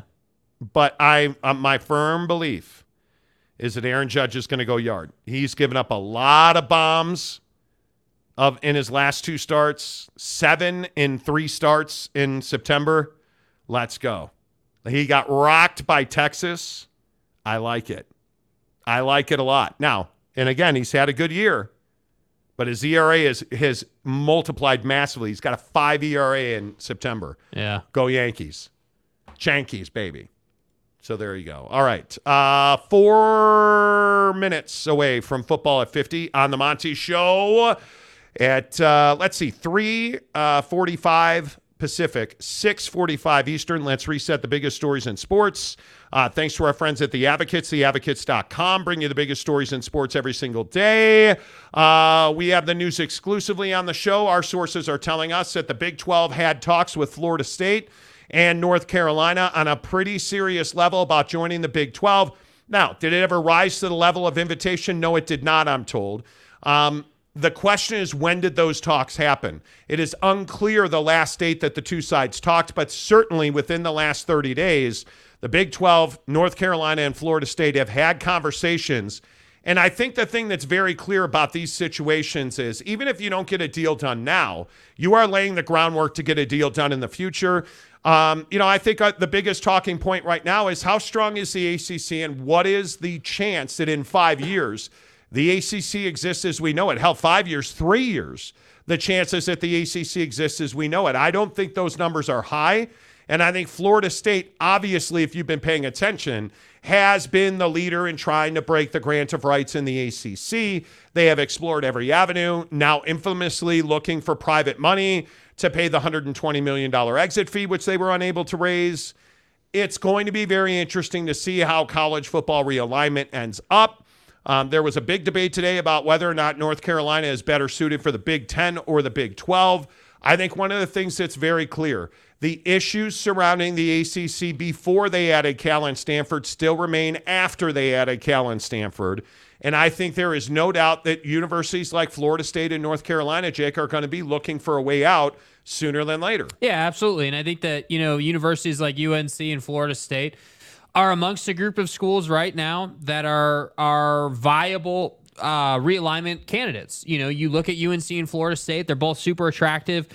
Both programs that are strong on the basketball floor and the football field. And I think that the issue becomes for programs like Florida State that they have, in my opinion, some reputation fixing to do. I mean, you've spent probably 3 or 4 months at a minimum here talking about how you should be paid more and how you're better than everyone in the ACC. So I think if you're Florida State, I think you need to be quiet for a while, win as much as you can win on the football field, and then let's revisit these conversations. As far as UNC is concerned, it's cool you got Drake May, and the football program's coming along a little bit, and Mac Brown's doing Mac Brown things, so that's cool. But you're not at all threatening to be a college football playoff team. You're not on that level yet. I do think they're improving and heading in the right direction. UNC remains a basketball powerhouse. So as far as the Big 12 is concerned, UNC is a nice fit from that perspective, but I still maintain from a brand perspective, bigger picture, 1,000-foot view, UNC and the Big 10 are a perfect fit in my opinion. I don't know why UNC wouldn't go to the Big 10. I don't know, if you're them, why you would prioritize the Big 12 over the Big 10, but to me, that's kind of the conversation. Big brand schools that have the opportunity to change, have the opportunity to get to a better situation. What's the timeline look like for the ACC to absorb losing these schools? Well, I don't believe that this means that this is close. I don't even believe this means it's going to happen. I think what Florida State and North Carolina understand is they need options. And I think it's not a coincidence that Florida State and Clemson are about to run their faces into each other. Mm-hmm. I think that it's very clear that Florida State believes they are the behemoth in the ACC. Right now, I think they are. I think Florida State has a chance to make a very symbolic statement by pounding Clemson into the turf. And I think you look at the fact that this is at Clemson. This is a real opportunity for Mike Norvell and the Florida State Seminoles to make a real statement about who runs the ACC in football. Thanks. And maybe that's not even a question at this point. In my mind, it's not. I think Florida State's the best team in the conference. Mm-hmm. But I think when you look at Florida State's schedule, this is the real last road bump. Sure. Is Florida on the schedule at the end of the year? Absolutely they are. There's a long way to go in the SEC. I think that Florida was a nice story this past weekend. I think that's all it amounts to.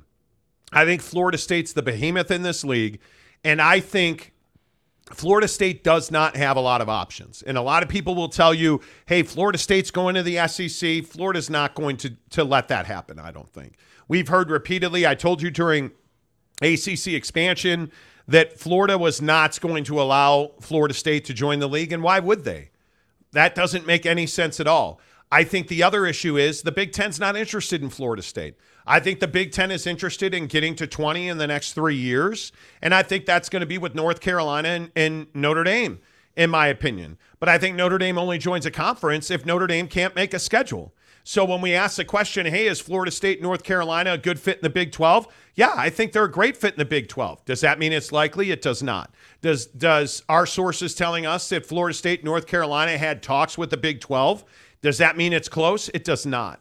What this means is the bridges are being built, the conversations are being had, and the relationships are being memorialized. And I think when you have that happening in business of any sort, I don't have to tell you guys that relationships make the world go round. And I think if you're Florida State, you absolutely better have these relationships in place, because again, as I have said 1,000 times today, I do not believe that the ACC is the same ACC today in 3 years from today.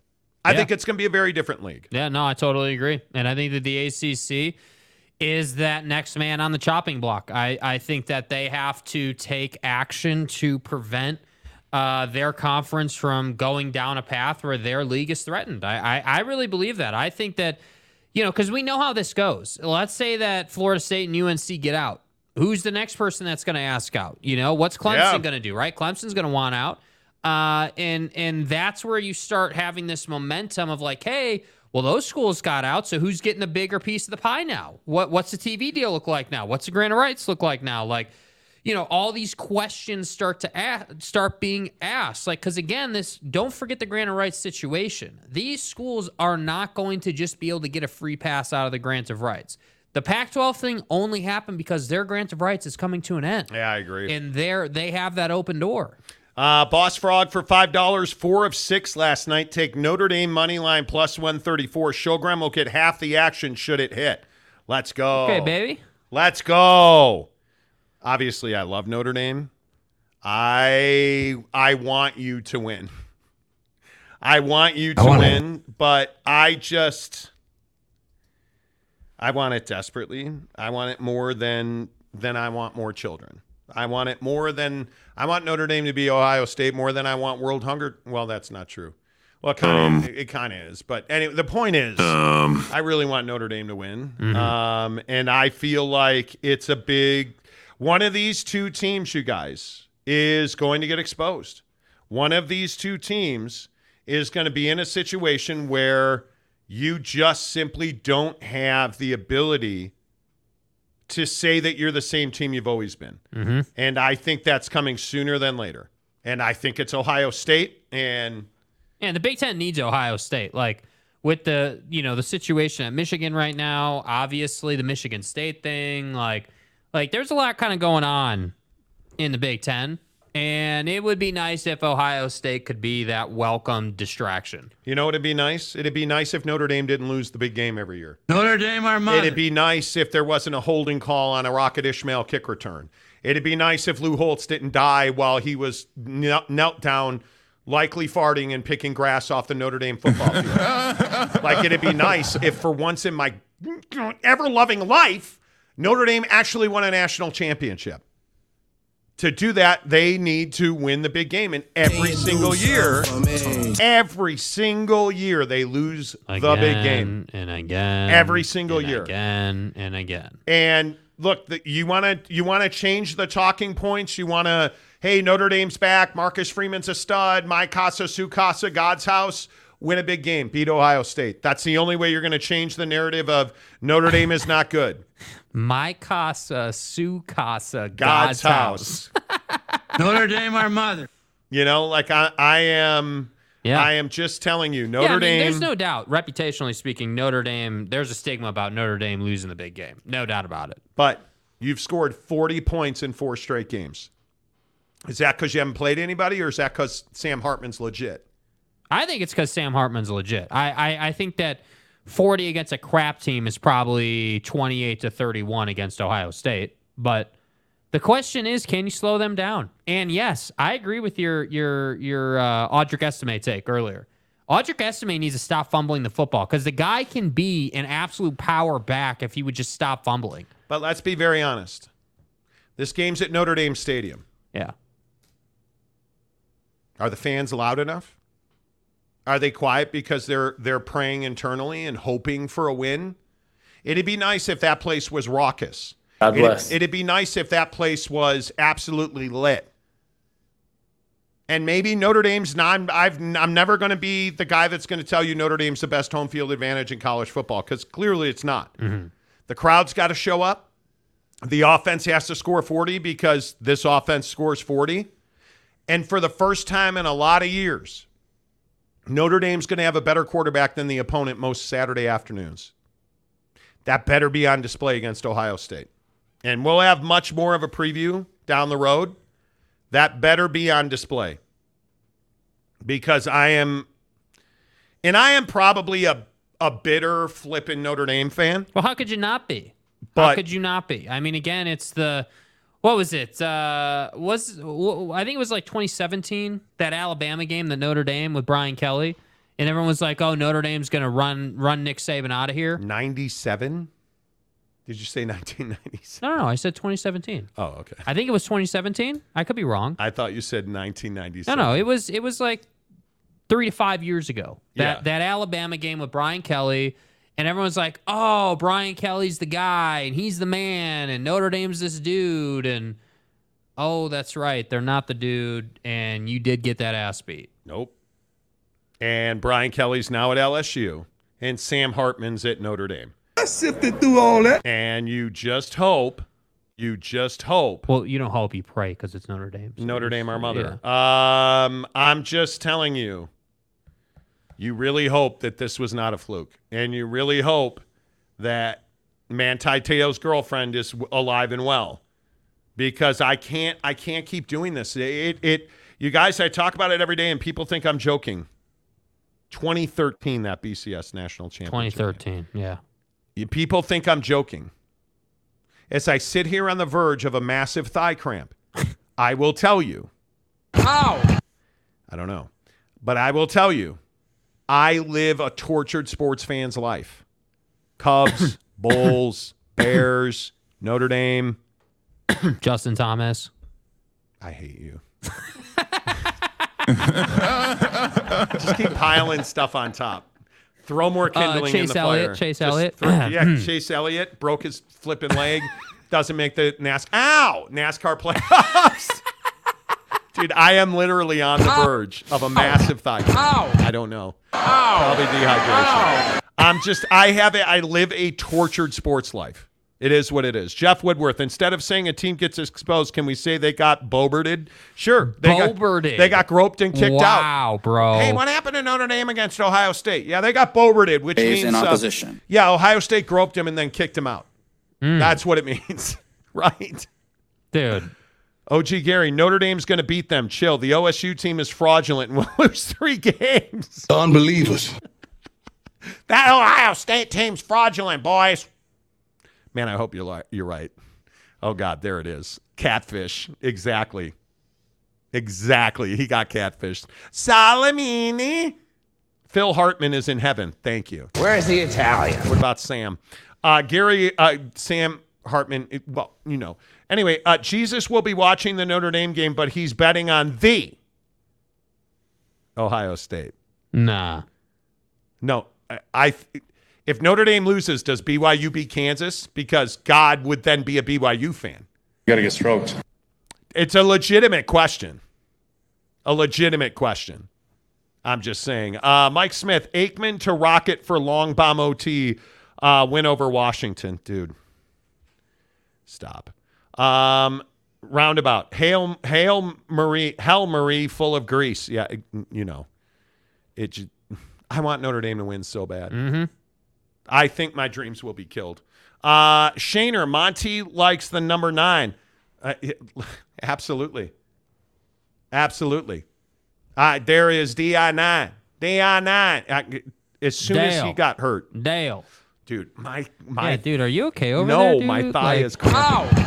Something terrible. Roundabout, Rip Phil Hartman. Certainly. I mean, wow. Hi. We're going to stand up now. Oh, is it that bad? Jesus. Yes. Bro. I hope it won't come to that. Too late. Damn. Too late, bro. I am in full-on thigh cramping right now. It's terrible. Damn. It is. Whew. Man, you know that I haven't had a middle of the night cramp. Ow. Ow. Ow. You guys, I'm telling you right now. Ow. It is. Oh. It really hit me. It is not good. Let's go ahead and stretch okay, is that. it the outside? No, inside? the inside. Like, the inside. Okay. That looks bad on TV. That's up here. My point is I should just stop. My point is my left thigh. Yeah. My left inner hamstring thigh quad thing. Yeah. It's just like, no, screw you. Boom.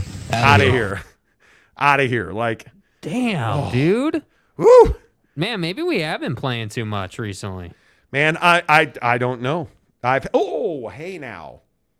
Dude, terribleness. Like, I don't even know what you say. I mean, I guess you got to stretch. Yes. You got to stretch here. Wow, nice shoes, bro. Yeah, you like those? Damn. Damn. Yeah, wow, dude, bro. Like, I can't remember you getting this level of crampage before. I mean, they're, and Mrs. Monty's going out of town, so you're not going to get, you're not going to get the washcloth treatment when you get home tonight. No. I am, this is not good. It's not good. Let's see. Rainey says, doing too much, Monty, working or twerking? Yes. Yes. Working or twerking? Jeremy Callahan, Moon River, no. Salamini, red shoes, pew pew. No. Tim Walker, monthly cramps, apparently every day. I've played a ton of golf. A ton of golf. Chuck B, what is this? Pilates? Jesus, it could be. Jesus don't do no Pilates. Kevin the Destroyer has a Notre Dame your mother tat. No, I do not have Notre Dame our mother. I don't. Orange shoes, friends with a Boise fan. Was wouldn't they be get blue? The hell out of here with Wouldn't that, they be dude. blue He's shoes friends then? with Mike Gundy, bro. Come on. Hello, the mullet. Idiot. OG Gary, he doesn't have a cramp. He wants to flex that drip. Dude, I'm a man. trust me. Salamini. No. Red shoes, Ohio State fan, bro. Bucky's up. Closet Buckeyes fan. No. Mike Smith. Jake leaves for the weekend. Monty gets severe cramps. What the heck is going on here? And, pardon me. I've had, this is empty. I'm out. That's the other problem is I'm out of beverage. You're right. This is empty. You really drank all that and you're still cramping. That's wild, dude. Yes, it is. And I had a Gatorade. Boston Mapes, Monty getting the to turn his head and cough. No, bro. Dude. Woo. No, I need to drink. I need to go. You know what I need? My bucked up electrolytes. Seriously. That's what I need. Yeah. That's absolutely what I need. All right. Football 50, 10 of the hour, every hour, was presented by Prize Picks, promo code Monty. Click the link in the description below, guys. It's so much fun. You really should consider joining our Instagram members only group. It's $10 a month, $9.99. Click the join button. Click members only content. DM Jake. He'll put you into the group. It is a great group of dudes. We argue about everything from football to baseball to Prize Picks to day trading, rock, you name it, we argue about it. It's awesome. On game days, forget it. College football in the Monty Show group is unbelievable. Football at 50, presented by Prize Picks. Get the app or go to prizepicks.com. Use the promo code Monty. As always, the Monty Show is presented by our good friends at The Advocates. TheAdvocates.com, the best injury attorneys in the business. You guys, you know it's going to happen. Car accidents are inevitable. You're riding your bike, your motorcycle. Did you get hurt at work today? Yes, absolutely. The Advocates handle workman's comp, workplace injuries. And the best part about the Advocates is if you're uncomfortable talking to somebody or meeting with people, chat with them online. They know that there's a myriad of different ways that you like to communicate. If you want to chat with one of the best injury attorneys in the business for free, not a penny to chat with an attorney at theadvocates.com, no strings attached. Hit them up, theadvocates.com. Make sure you tell them you heard about it on the Monty Show. Right in the middle of the page, it'll say chat with an attorney now at theadvocates.com. Let's see. Phoenix Masta says, I have to get into that GC. What's GC? Yeah, what do you mean? Can you speak English for us, please? Kevin the Destroyer. Monty got hurt at work. We have video proof. Yeah, Seriously. you see what I mean? Like, it's on video. Like, just call the advocates, dude. Is there anything worse than cramps in the middle of the night? Oh, no, dude. Nothing. No. I woke up. Nothing. I woke up at like 4 a.m. 2 weeks ago with a massive calf cramp and wasn't walking normally for like 2 days. Dude, it is so bad. It is so bad. So bad. Mike Smith says, get cramps at work today, call the advocates. Don't trust the company insurance. Exactly right. Phoenix Masta group chat, members only one. Yes, get into the members only. If you're in members only and if you subscribe to the members only content and you're not in the Instagram chat group, DM Jake, SLC Jake on Twitter and Instagram. He'll hook you up. Gary Wolf says, hello, advocates. I got hurt riding my bike to work. Got hit by a motorcycle. Ooh, advocates.com. OG Gary, Workman's Comp. Adam Salamini, Midol, a warming pad and cranberry juice. A warming pad and cranberry juice. It's not that kind of cramp, Salamini. Good Lord. Gonzalez says Charlie Horse, probably. Chuck B, there goes the lost time injury streak. Exactly. Yeah, dude. I mean, how Reset many the calendar. shows, dude? I mean, it's been, what has it been like, what are we, 1,200 shows deep here before you've had an injury? Like, dude. Roundabout says it's group chats for sake. So, my bad. Sorry, man. Calf cramps at night. Worst ever. The worst. Hondo P. Kim Coulter, sorry, boys. No set of PXGs for y'all. What do you mean? I got my PXGs. Yeah, what are you talking about? Learning to hit them PXGs as well. All right, let's talk. Where do you want to go, Jake? I think what are you interested in college football? What are the biggest games of week 4? Because this Colorado State number, I think one of the most regular questions we get on this show. Hey, why do you guys talk about Deion Sanders so much? Why don't you talk about real football? Let me take the Staley approach. Why do you think we talk about Deion so much? Oh, I don't know. Maybe because he got the most views last week? 9.3 million viewers on a game. You guys that kicked off at 10:30 Eastern. They were playing at 2:30 a.m. Eastern.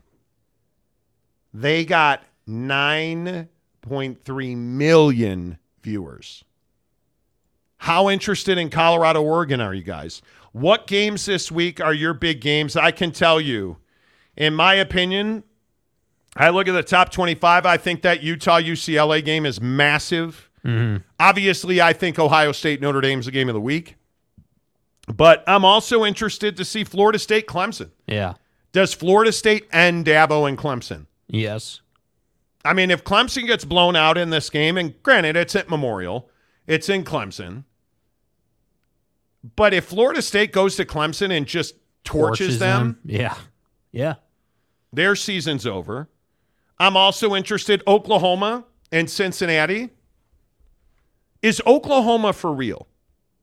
I think the way that Gabriel is played is not accidental. That's not accidental. But if you look at Oklahoma on the whole, Oklahoma's a 2-touchdown favorite on the road at Nippert. On the road, they're a 2-touchdown favorite. Yeah. I'm interested to see, do they cover that number? Does Ole Miss beat Alabama? For me, Ole Miss, Alabama's number 2 this week. 100%. I think Colorado at Oregon, that's an afternoon game.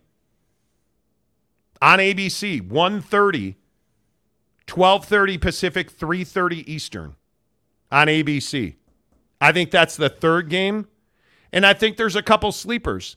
I think Oregon State, Washington State's going to be incredibly compelling football in the Palouse. I think that's going to be really, really compelling. And then Texas Baylor, obviously. I mean, is this the letdown game for Texas? No, I don't think so. I think if you're Texas, you're looking to prove a point with Baylor. Like, obviously, no one's saying that Baylor is as good as Texas, but I think if you're Quinn Ewers in Texas, you want to prove that the Alabama game wasn't some fluke. You want to come in Go to Waco. I agree with that. And get after it. And you're a 15-point favorite in that game. Over-under's 51.5. Boys in Vegas are expecting you to put up some numbers in this game. And I think that, again, as much as I want to say it's the Quinn Ewers show and that offensive show, dude, that defense is legit. And if they were to throw, a 40-10 on Baylor, let's say, 40-17, I would not in the least bit be surprised by that. Yeah. Yeah, we'll see, man. We shall see. Gary Wolf, churches were ghost towns Sunday morning. Seriously. Ain't nobody going to church this morning, I do think that the biggest game of the week for hardcore college football fan, I do think, is that Bama game. Because if they get blown out by Ole Miss, they won't get blown out. But if they lose by, let's say that Alabama lost by 10 points. Yeah. You lose by 10 points to Ole Miss, now we got to start having conversations about the state of that Alabama program, because it's no longer just Jalen Milroe's fault at that point. And now we got to talk about, okay, recruiting issues. Hey, maybe it's just a down year. Who's going to take Alabama's spot in the college football playoff? Yeah. I mean, is it Ole Miss? Is it, what are we looking at? Like, that's a real conversation. I think it is. I think that Clemson game's huge. Symbolically, even if just symbolically. I think Florida State's going to beat the hell out of them. Honestly. I think they are that much better. Is it 21? Is it 14? Is it 10? I think it's at least 10. I mean, Clemson is no game. You go to Clemson, South Carolina, that atmosphere for a Florida State game, we all know that atmosphere is going to be lit. I don't care where Clemson's at as a program. I think Dabo will have those guys ready to go. Yeah. I think that's a big one. Yeah. Katie Rader, what's up? Rackham. Good to see you. Let's see. DJ Brobot. They talk about Deion because he's a Hall of Famer. They played pro football and baseball and now is coaching a big college program. That's why. We talk about Deion because that's what our listeners and viewers want us to talk about. It's very simple. Like, did anyone see it floating around Twitter that Deion Sanders in Colorado were the top 2 YouTube searches for like a day? The 60 Minutes interview and then the highlight recap of the Colorado State game were the top 2 searches on YouTube for like 24 hours, man. Yep. Oh, roundabout. Yes, UCF.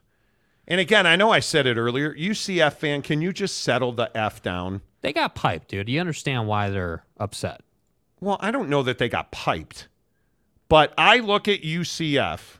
What's the line on UCF? UCF is plus 4.5 in Manhattan, really. K-State 2-1, UCF 3-0.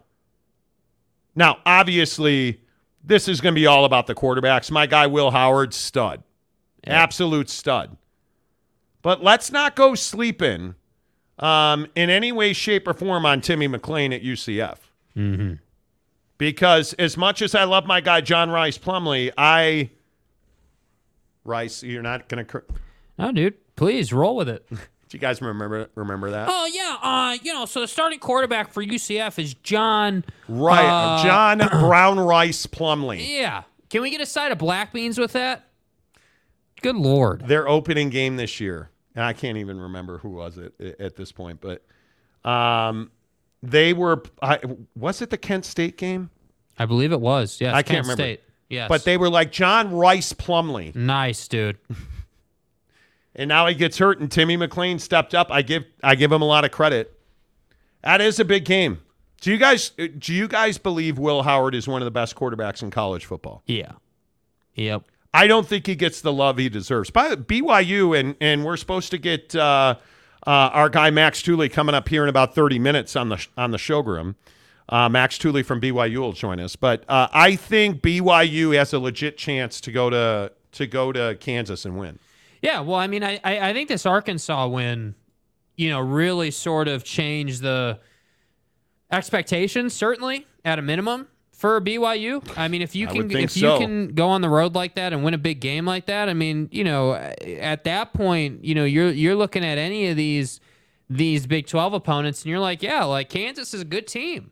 Kansas is a good Big 12 team, and obviously Kansas is 3-0. Yep. But Kansas is a 9-point favorite in this game, and the number's 55.5. which tells me that I feel like the boys in Vegas are saying this is going to be a close game. No doubt. This is going to be, hey, field goal type game. But I'm a little surprised by this 9 number, though. I have to be honest. Why? Well, because I think that BYU's coming off a big win. They're playing good football. Like 9 seems to be a little heavy. I mean, I understand 7. I think it's a lack of respect.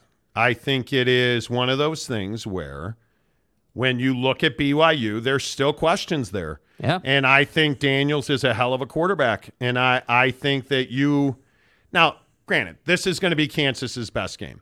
They have not played. Illinois is what it is, but you look at Jalen Daniels, 21 of 27 last weekend against Nevada. Now it's Nevada. It was on the road, though. 21 of 27 for 300. Did his damn job. Dude. Did his damn job. That's not nothing. That's not nothing. And I think Jalen Daniels doesn't get the credit he deserves, but BYU's a handful. BYU is absolutely a handful. Yep. Ron Loney says Texas by 50 over Baylor. Yeah, I mean, I think there's a real good shot that's 40-10, 40-17. Like, 50's a little aggressive, but, you got the defense to put up 50, I can tell you that. Yeah, we'll see. AAR, UCF Knights have a team full of Florida talent. Should be interesting. Very interesting. Very interesting. NYC PWC better be more worried if the Big 12 survives. I would, no. No, we're not doing that today. No. Dakota Tubbs, Will Howard looked terrible Saturday. Yes. But that's the beauty of being an elite quarterback. Doesn't matter if you look terrible because you bounced back and you bounced back well. So my guess is that you're going to see that Will Howard's going to put up a very good performance this weekend. Okay, quick sidebar here for Prize Picks. Philly Atlanta pregame shows on. Watching the Philly broadcast, they put up a graphic. Spencer Strider last 3 starts, 9 Ks in each of his last 3 starts. That's going to be a close one, bro. You're not striking out 10 Phillies. Notice the difference is it's 9 Ks. Not 8. Tonight. Yeah. No, tonight he needs 10 Ks. Yeah, last week, though, the number that Prize Picks gave out was 8 or more. More or less 8 strikeouts. You want to talk about getting piped. You have gotten piped multiple times. By like half a run or stop. Well, that's the issue, isn't it? Bear down cats. How about T-Mac's one-handed grab, Monty? Check it out. I will. Rainey says, I agree. 9 is a lot. A ton. Yeah, that's what I'm saying. Like, -9 for Kansas? That's a lot. Like, that feels just a slight bit of shade there. Roundabout says, I think he's pretty good. Will Howard, I think he's pretty good too. Tarrant County boy, UCF is burned rice. Should have burned. Wait. Okay. Texas by 50 over Baylor. How soon does Dave Aranda get fired if they lose by 50? Immediately. Is this a trap game for Texas? No. I don't believe. Dude, in-state rival, if you want to call them a rival. McLean. Yeah, I know, but I'm just saying it's Baylor. Like, Texas if this was versus Baylor. If this was at DKR, completely different game. Dude, but it's Texas on the road after beating Alabama. Yeah, I think it's more of a trap game if it's at DKR. I think you do. Yeah, because if you're Texas, you're like, yeah, we just went on the road to Bryant-Denny and won a huge game. Well, and maybe the Wyoming game was the trap game. But this Baylor's not good right now. Baylor is not good right now. And if I'm just telling you, if you're Texas, don't you want to just give Baylor the bird? Don't you want to say, yeah, we're Texas and we're kicking the hell out of you just to prove a point? Like, isn't that what you're doing? But it's at McLean and Waco, and Dave Aranda can't do that. Can Dave Aranda do that? No. Dude. I want to say yes, but yeah, Greg Hill. Comment dump. Yep. Greg Hill says Baylor is in survival mode. Agreed. I think that's exactly right. Kevin the Destroyer, Wyoming was Texas's trap game. I think you're right with that. Yeah. Seriously, Aaron Wilson, Wyoming was everyone's trap game. By the way, Aaron Wilson says you need to raise your chair. You look too short today. I'm not doing that. That's okay. It's that simple. Stay hard. That's all he has to say. Yeah. That's all he has to say. Mad respect for Wyoming this year. Okay. Tuck Fexus, Kevin the Destroyer so says. See what he did there? It's I like, didn't explain it. It's like F Texas, but he switched the 2 letters around. You know. Okay, so Spencer Strider started Kyle Schwarber with a 97-mile-an-hour heater down the middle. Schwarber did not swing. OG Gary, Ole Miss is taking care of Bama and Oregon takes care of CU, but I think CU covers. You think CU covers that number? Okay. How much do you guys care about Coach Prime? Let's just get it out there. Hey, bud. Yeah. Strider started the game with a strikeout here. Okay.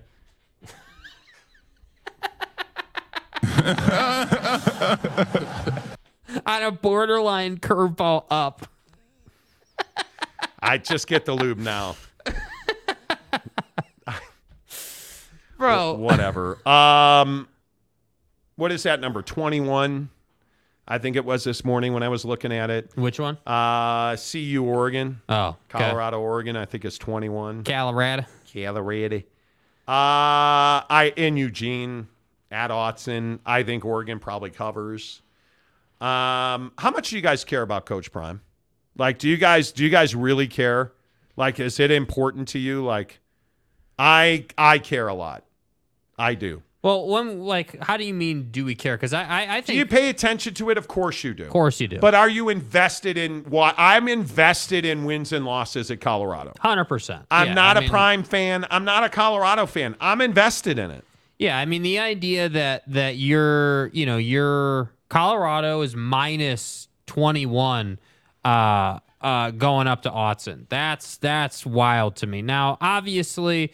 Everyone thinks that Oregon's the better team. Everyone thinks that, Oregon is a college football playoff team, and I don't necessarily disagree. They're 3-0, but the over-under at 71 is what is very interesting to me because I think that this game has a chance to just be a burner. I agree with the commenter saying, hey, we think that Colorado is going to cover this game. The only question I have in this game is, does the defense improve for Colorado? Because, again, the linebackers and that defensive line have been a huge issue. The idea that you can't stop the run in an effective way, and you allowed Colorado State to sort of build momentum off of the run, and then they took shots, that's a big problem for me because Oregon's going to do the same thing. And the difference is Oregon has big-time athletes, bigger, stronger, faster dudes that can make better plays and can be more effective. So I look at this number and I say, yeah,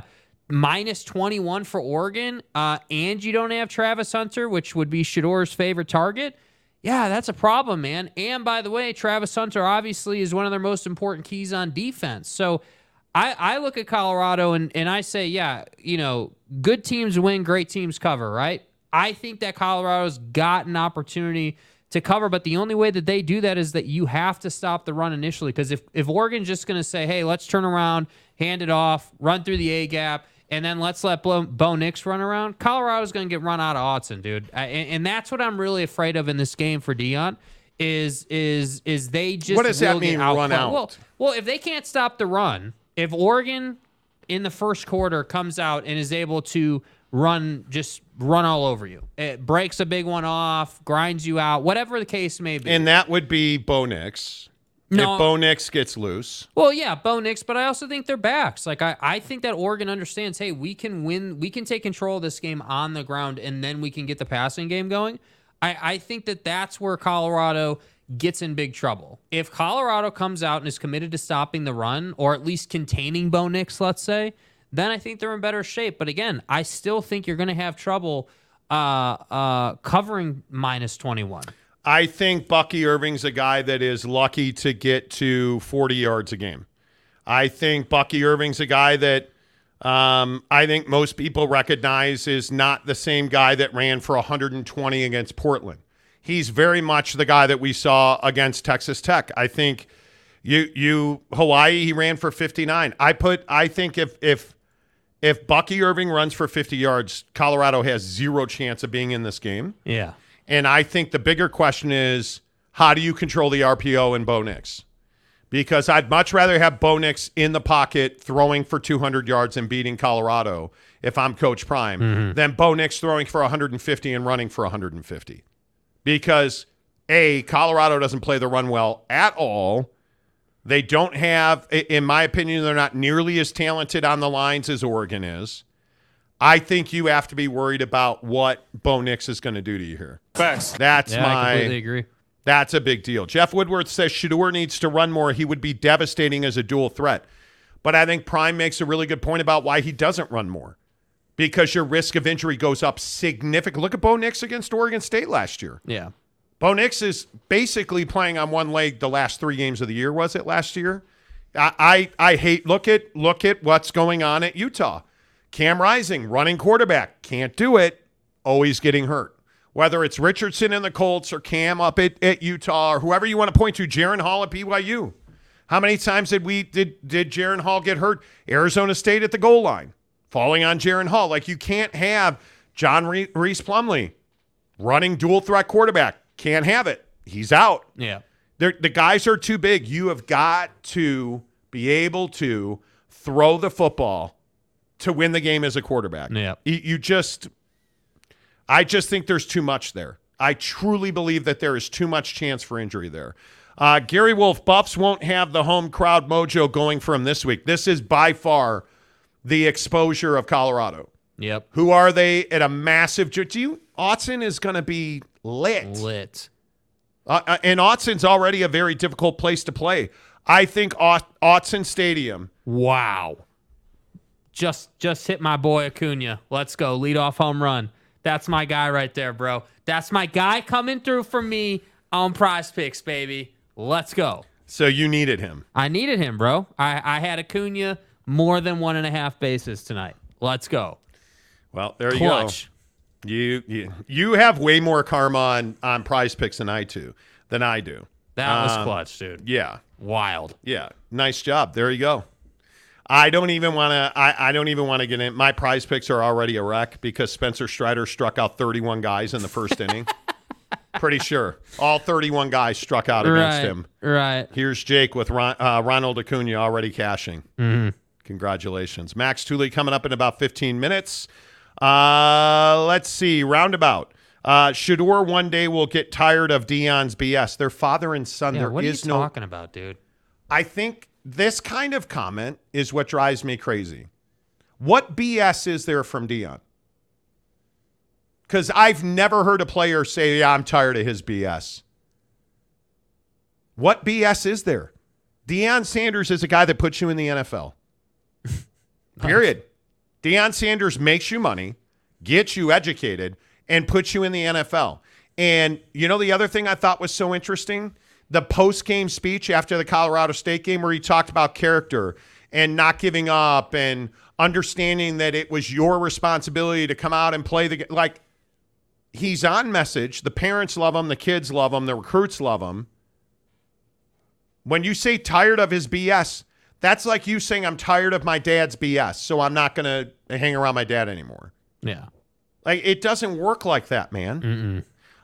Bickelhoff, only chance CU has is to score a ton of points. It's going to take 42 points to beat Oregon if you're going to outscore them. And I think you got to turn Oregon over, too. I think if you can find a way to you're probably not going to get an interception thrown out of Bo Nix, but I think if you could find a way to get a strip fumble or something like that's would be awesome. Yeah, I don't disagree with that. I think it is, bros, I think college football hurts. And I think obviously not having Hunter is a big deal. Yes, it is. My man Urania's already got a strikeout, by the way. Let's go, baby. 1 2/3, and he's got a strikeout. And 0 earned runs. Let's go. We'll see. All right, Mike Smith. I like when Shedeur pulled a Mo and poked the other player in the eyes. Retaliatory. He's lucky he didn't get a flag for that. Yeah. Kevin the Destroyer says, cool, Jakey. on Acuna. Cool Jakey. Bobert, the Bobert of Colorado. Who's the Bobert of Colorado?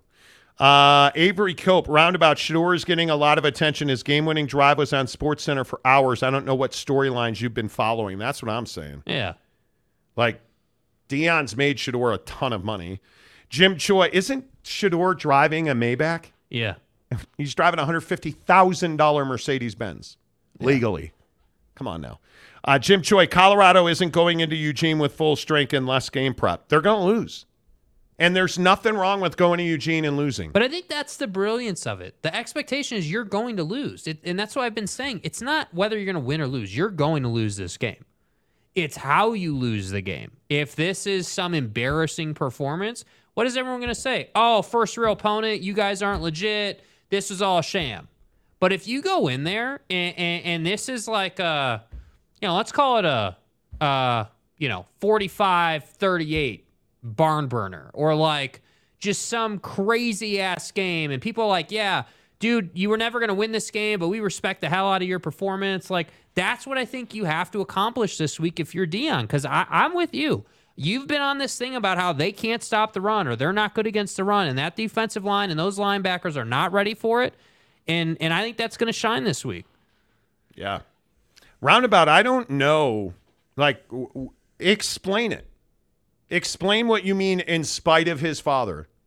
Yeah, what does that mean, dude?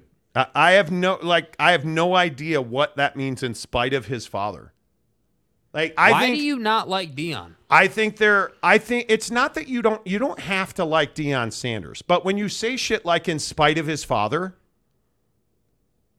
like, it just shows that you clearly don't like him. You don't respect I think people don't like outspoken, confident dudes. And everybody's making a big deal out of the thing. Deion was asked about being the best coach in college football, or who the best coach in college football is, on 60 Minutes, and he said, let me get a mirror so I can see him.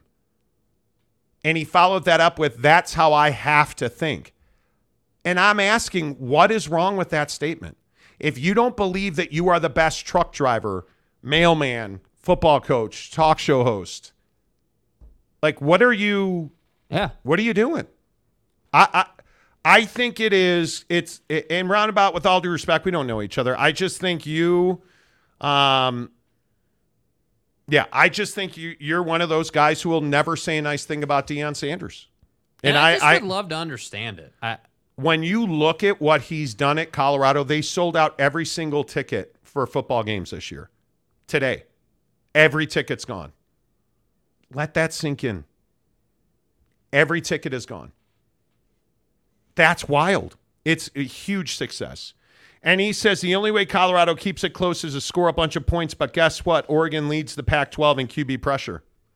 That's what I'm saying. Shador is going to be running around in this game, and my biggest concern here is that Travis Hunter is really good at off-schedule route running, understanding, hey, I got to mirror Shador here. I got to, if he's rolling out right, I got to go that way, and that's what I'm saying. Like, I think that, you're not just like against Nebraska, Shador could run around and be slippery and buy time. Oregon makes those tackles. Oregon runs him down because they have better athletes, because they recruit better. They're a better program than Nebraska is. And that's my concern, is Shador is not going to be able to just run away from these guys the same way he's been able to, because they are better. Yep, totally agree. Jim Choi, Coach Prime has done a fine job raising his kids. Yeah. Yeah, I don't know what you would complain about. OG Gary, Deion has mad vision and is the new age coach. He is.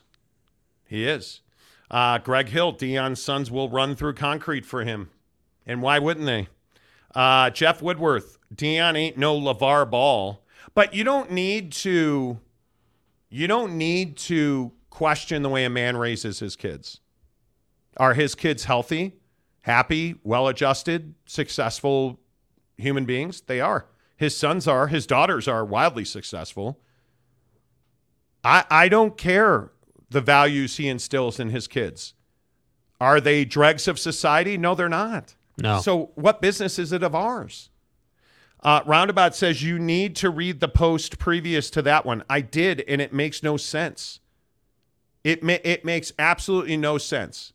You said, I wish Shedeur success and I hope he plays on Sundays in spite of his father. What is that? What has that got to do with the price of marijuana in Colorado? Like, I don't understand. Like, you won't say it. No matter what anybody says about Deion Sanders, you're going to be negative.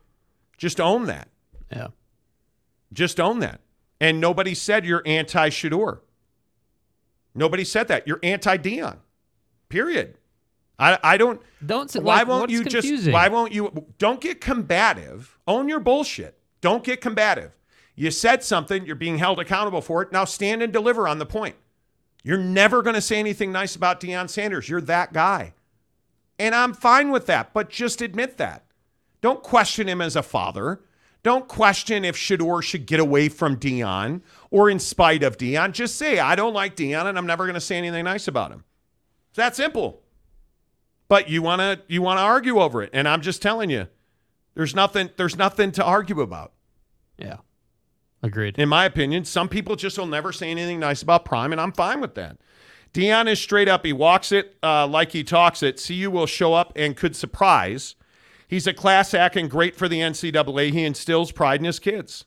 I think any football coach that advocates for life after football the way that Deion does, I don't know how you can be upset with that. Like, do you understand how much football hurts? Do you understand how hard it is to succeed as a college football player? Do you understand the attention and the microscope that the average college football player is on his campus? And then just think about the star players, the best quarterbacks, running backs, wide receivers, linebackers.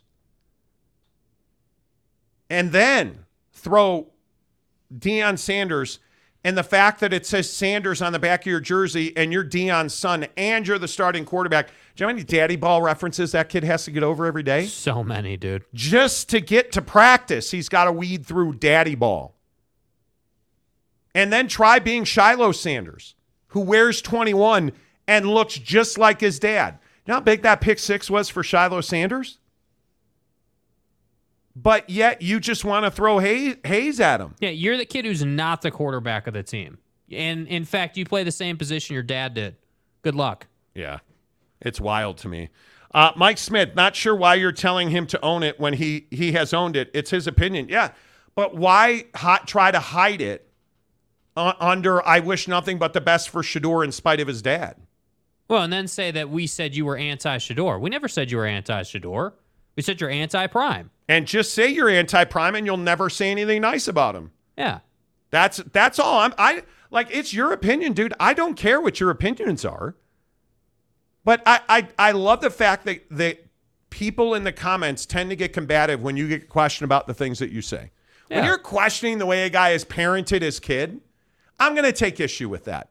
Especially when his kid is a student at Colorado, a really high-functioning human being who is excelling in the classroom and excelling in football. Yeah. Because what a lot of people don't know is Shedeur and Shiloh and Deion Sanders Jr. are excellent students. Excellent students. They're exactly what's right about college life, especially for student athletes. Yes. But they're succeeding in spite of Deion Sanders. It's just nonsensical. Yeah. You don't have to like Prime, but to question his fathering, his parenting rather, question him as a father, I just think that goes too far. You know what I mean? Like, I just think it goes too far. Shedeur is an amazing player. Daddy ball. I wish he QB'd my team. Seriously. Yeah, I mean, did you see what he was doing against the Colorado State guys after that hit on Travis Hunter? Like, getting in that guy's face and like, dude, Shedeur's a dog, man. That guy is going to get after you repeatedly. And I just think it really, like, I understand that there's resentment that, hey, the Maybach or that they're, you know, they have this, some people refer to the way Deion Sanders, you know, goes about it as like an arrogant style or like, okay, cool, that's fine. If that's your opinion, okay, fine. I disagree with that. Okay.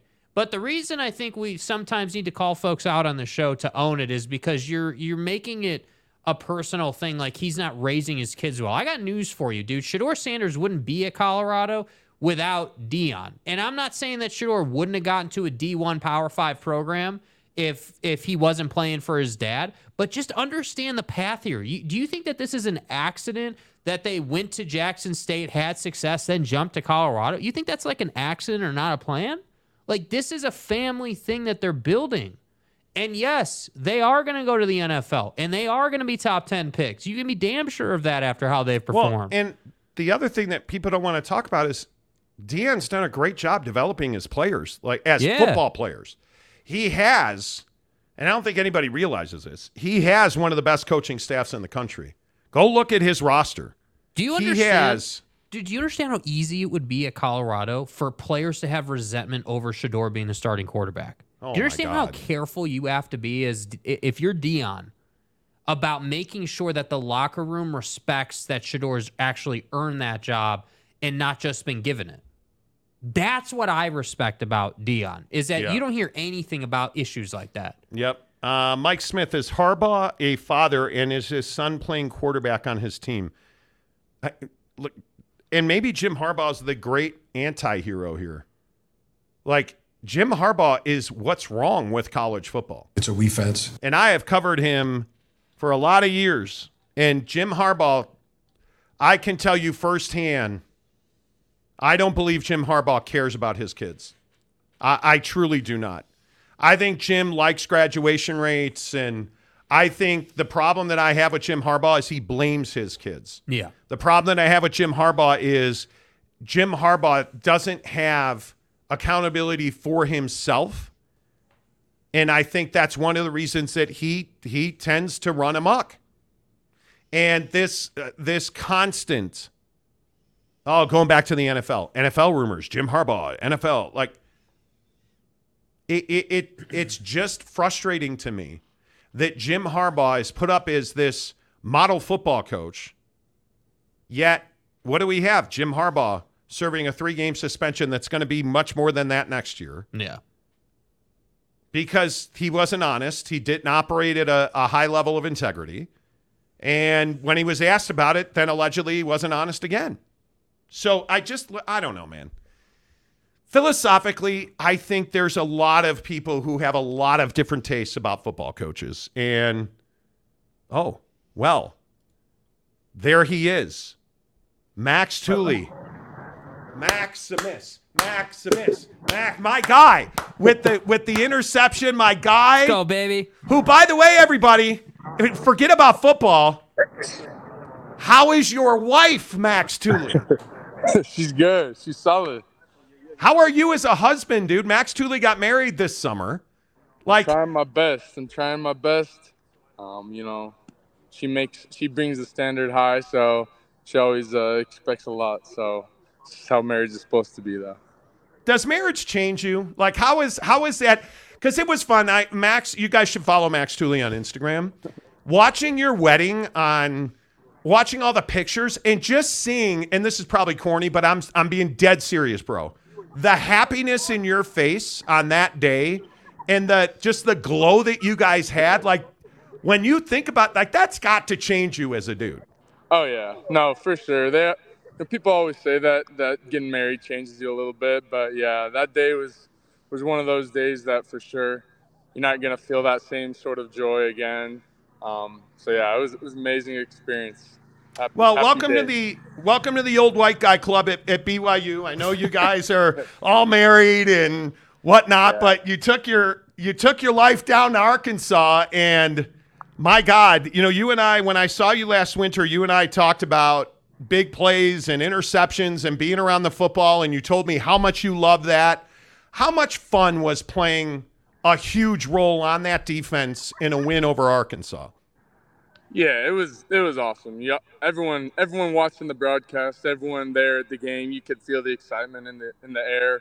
But yeah, it's everything you want out of a big time matchup like that, an SEC game going down there in front of their home stadium in one of their most packed games they've ever had in their time as a football program, which is a long time.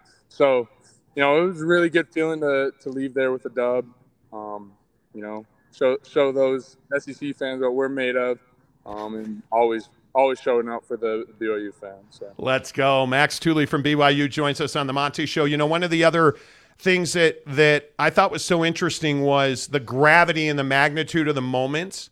I think it's a really important statement for you guys with all the questions, with all the changes you guys made defensively, to see Tyler Batty be the Big 12 Defensive Player of the Week, to see the contribution that you and Bywater had, to see the core of this defensive group that's been here now and went through all those changes. I don't know, is thriving too strong of a word, but to see you guys performing at such a high level, you've got to take some satisfaction in that. Oh yeah, no, for sure. After first couple games against, teams where we know we should have handled them, it's kind of hard to gauge exactly where we're at. But yeah, going and beating Arkansas, really showing improvement week to week. That's what we've been aiming to do, and that's what we aim to do this coming week as well. So. Yeah, and I think before I ask you about Kansas, I do want to ask you about one other thing with you. You look faster. You look stronger. You look like a really refined athlete right now. What did you do this summer to get yourself in this position? Because with all due respect, I just think you look light years better than I've ever seen you as a football player, especially from a speed department. I saw you overrun a tackle, and you probably don't want me to point that out, but I saw you overrun a tackle because you are a jackrabbit getting to the flat there. Like, what did you do this summer to get yourself in this position? I mean, shoot, yeah. My whole goal this offseason was just to gain, 10, 15, 20 pounds, whatever I could. So, most of that was, focusing in on my diet, eating the calories, but, as well, coming off of a shoulder surgery, I was just trying to, train my lower body, get my lower body as explosive as possible. Put some weight down there. Put some weight wherever I can once my shoulder got a little healthier. And yeah, naturally that speed with the training we do here, that kind of just comes. But I appreciate the words. Yeah, dude, I look faster. So yeah, you look fast, my guy. And I want to ask you about Jacob Robinson because this is not a defense that's known or hasn't been in the last several years. I think you guys have had coverage issues. I think watching your ability this year from the D-line, to the linebackers and behind the linebackers in that secondary, it just looks like you guys are faster, more prepared, and more skilled. How good is your secondary, and how good are the guys behind you right now? No, yeah, I mean those guys have come in and they've been asked to do a lot in our new defense. They're asked to play a lot of man coverage. Having Eddie, having Cam coming from Weber, those guys have been clutch, and obviously Jacob's been making plays all over the field the first 3 games. So yeah, it's been huge. It's huge for every part of the defense. The defensive line, the linebackers. There's going to be more plays to be made when those guys are locking down their coverage. Yeah, no doubt about it. And you're going to have to lock your coverage down this week because obviously Lawrence is no pleasure cruise, and now Jalen Daniels looks great. What does that Kansas offense look like on tape? No, yeah, I mean they're a big physical offensive line, great quarterback, great athlete. You show a lot of similarities to what Arkansas brought to the table. Their O-line does move. They get lateral. They're not afraid to come downhill. So yeah, it's going to be another physical test for us. But we're excited.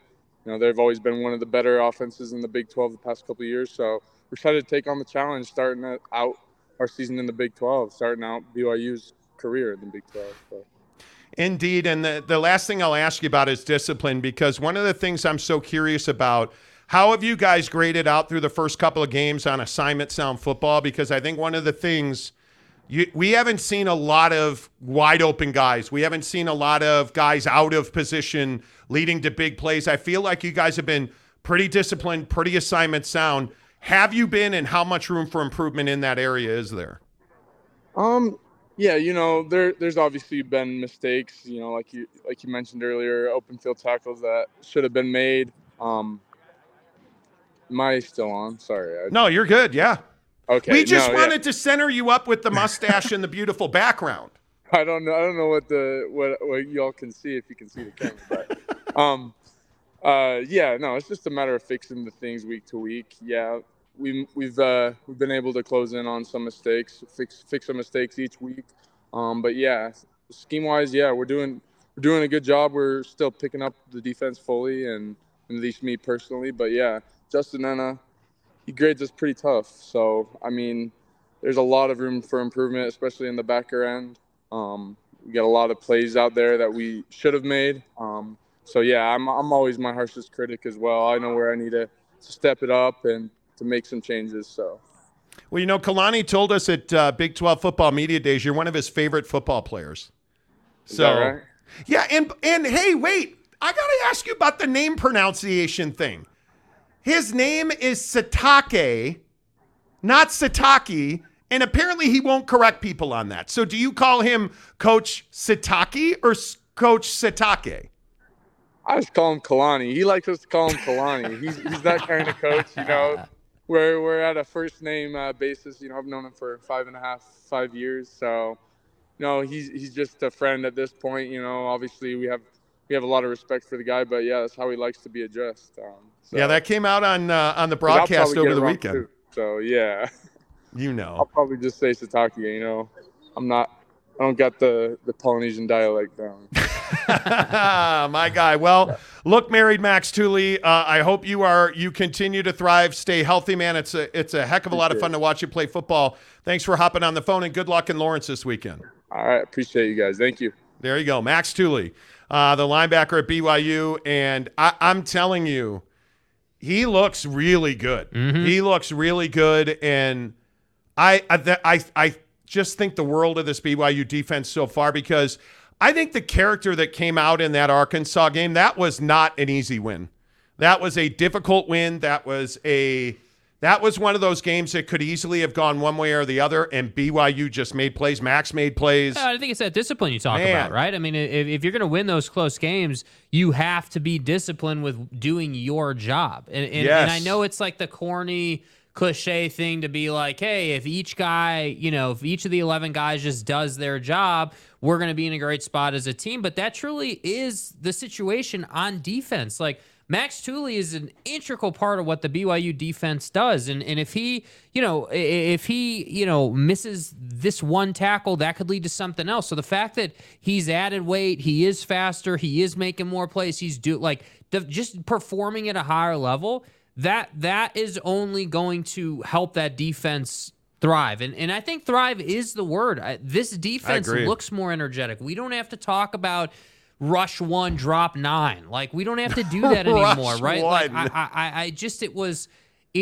last year's defense, with all due respect, because I love the boys down there, but last year's defense was just, as I always say, unimaginative, very boring, very rigid in concept and scheme, right? We're just going to drop back, we're going to play a bunch of zone, and let's just hope for the best. That's essentially what you were doing on defense.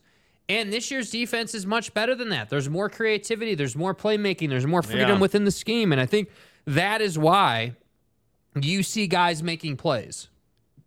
You mean this is why? This is why. My bad. Big shout out to Aaron Wilson, who, as usual, is gifted 2 memberships. Let's go, baby. Aaron, appreciate you. Thank you very much. All of our college football talk on the Monty Show, as always, presented by our friends at TryDayTrading.com. TryDayTrading.com/Monty. Make sure you get your $10 30-day membership at TryDayTrading.com. It's 30 days to show you the rest of your life. And if I said, give me $10, I'll show you the rest of your life, you would say yes. Go and do it at TryDay Trading. They take that $10, they give it to charity, so it's a tax write-off. And then you get their entire program for 30 days. What do you have to lose? If it's not for you in those 30 days, walk away at the end. You don't have to pay anything. There's no obligation, right? But you're going to do what everybody else has done. Everybody else sees the earning potential. Everybody else sees the absolute career and growth and human development that happens when you challenge yourself to live the best life possible. That's what TryDayTrading.com gives you. They give you the opportunity to live your best life. Stop complaining about your boss or your job or having to go back to the office and get to TryDayTrading.com/Monty. Make sure you tell them you heard about it on the Monty Show. Real quick. And you know what? Damn, dude. We were at the driving range this morning. I caught my forward on a rope that's laying across the ground, and I'm a mess. Yeah. The thigh cramp is gone now, but man, my finger is killing me And I got a golf tournament tomorrow. We'll be on early tomorrow. We'll be on at 7 Pacific, 10 Eastern tomorrow morning, right here on the Monty Show. Want to remind you of that. Maury Alvarez says, Maximus. Love that dude. Love what a stud, that dude. Hey, by the way, quick update on Prize Picks. Oh, You have we both hit a winner on Jose Urania. Let's got go. 3 strikeouts. Jose Uranus, nice job. So I am officially in the winner's pool for tonight. Ronald Acuna, thank you so much. Appreciate you, dude. Spencer Strider has 31 strikeouts, so that's a loss. No, for you're me. actually. I think he's only got 4, and he's almost through the third here. So I think you're in a good place. Okay. You need less than 9. I need less than 9. Mm-hmm. Let's see what Aaron Judge has a hit. Let's see what. No, that's not Prize Picks. No. Did you ever notice that TikTok does whatever the hell it feels like? Okay. Oh quick. man, Aaron Judge has 5. So you're good. I need all 3 to win tonight. Oh, you power play. I'm broke as fuck, dude. Of course I power play. Excuse my French. Yeah, of course I power played. Oh, that's funny, dude. I need another base hit out of my guy Aaron Judge. But you're on track, right? I'm on track. So you've got screw you, Spencer Strider. Urania is a winner for you. Pull a groin, dick. Wow. But now, I don't want him to get hurt. I just want him to give up bombs, and I want him to strike out less than 10 batters. So he needs to strike out 9 or less. Yeah. 9 or less. I'm under, oof. Man, he just threw gas, 98 mile-an-hour gas past Schwarber. Hey, real quick before we get out of here. Yeah. Do we save TB12 in Giselle? Yeah, we can save it for tomorrow. Yeah.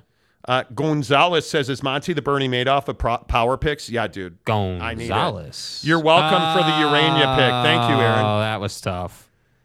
That was tough, dude. That's not good. Strider's got 3 strikeouts now. If BYU goes to Kansas and takes care of business and gets the dub, where do you think they will end up this season? Could be 7 wins. Callahan says Jose Uranius. Yes. No, I have bad news. He's got 5 strikeouts. He's got 5 strikeouts? Yes, he does. Yeah, it's over. 5 strikeouts, yeah. You know what, Lopes fan Gabe? I'm never talking to you again until next time.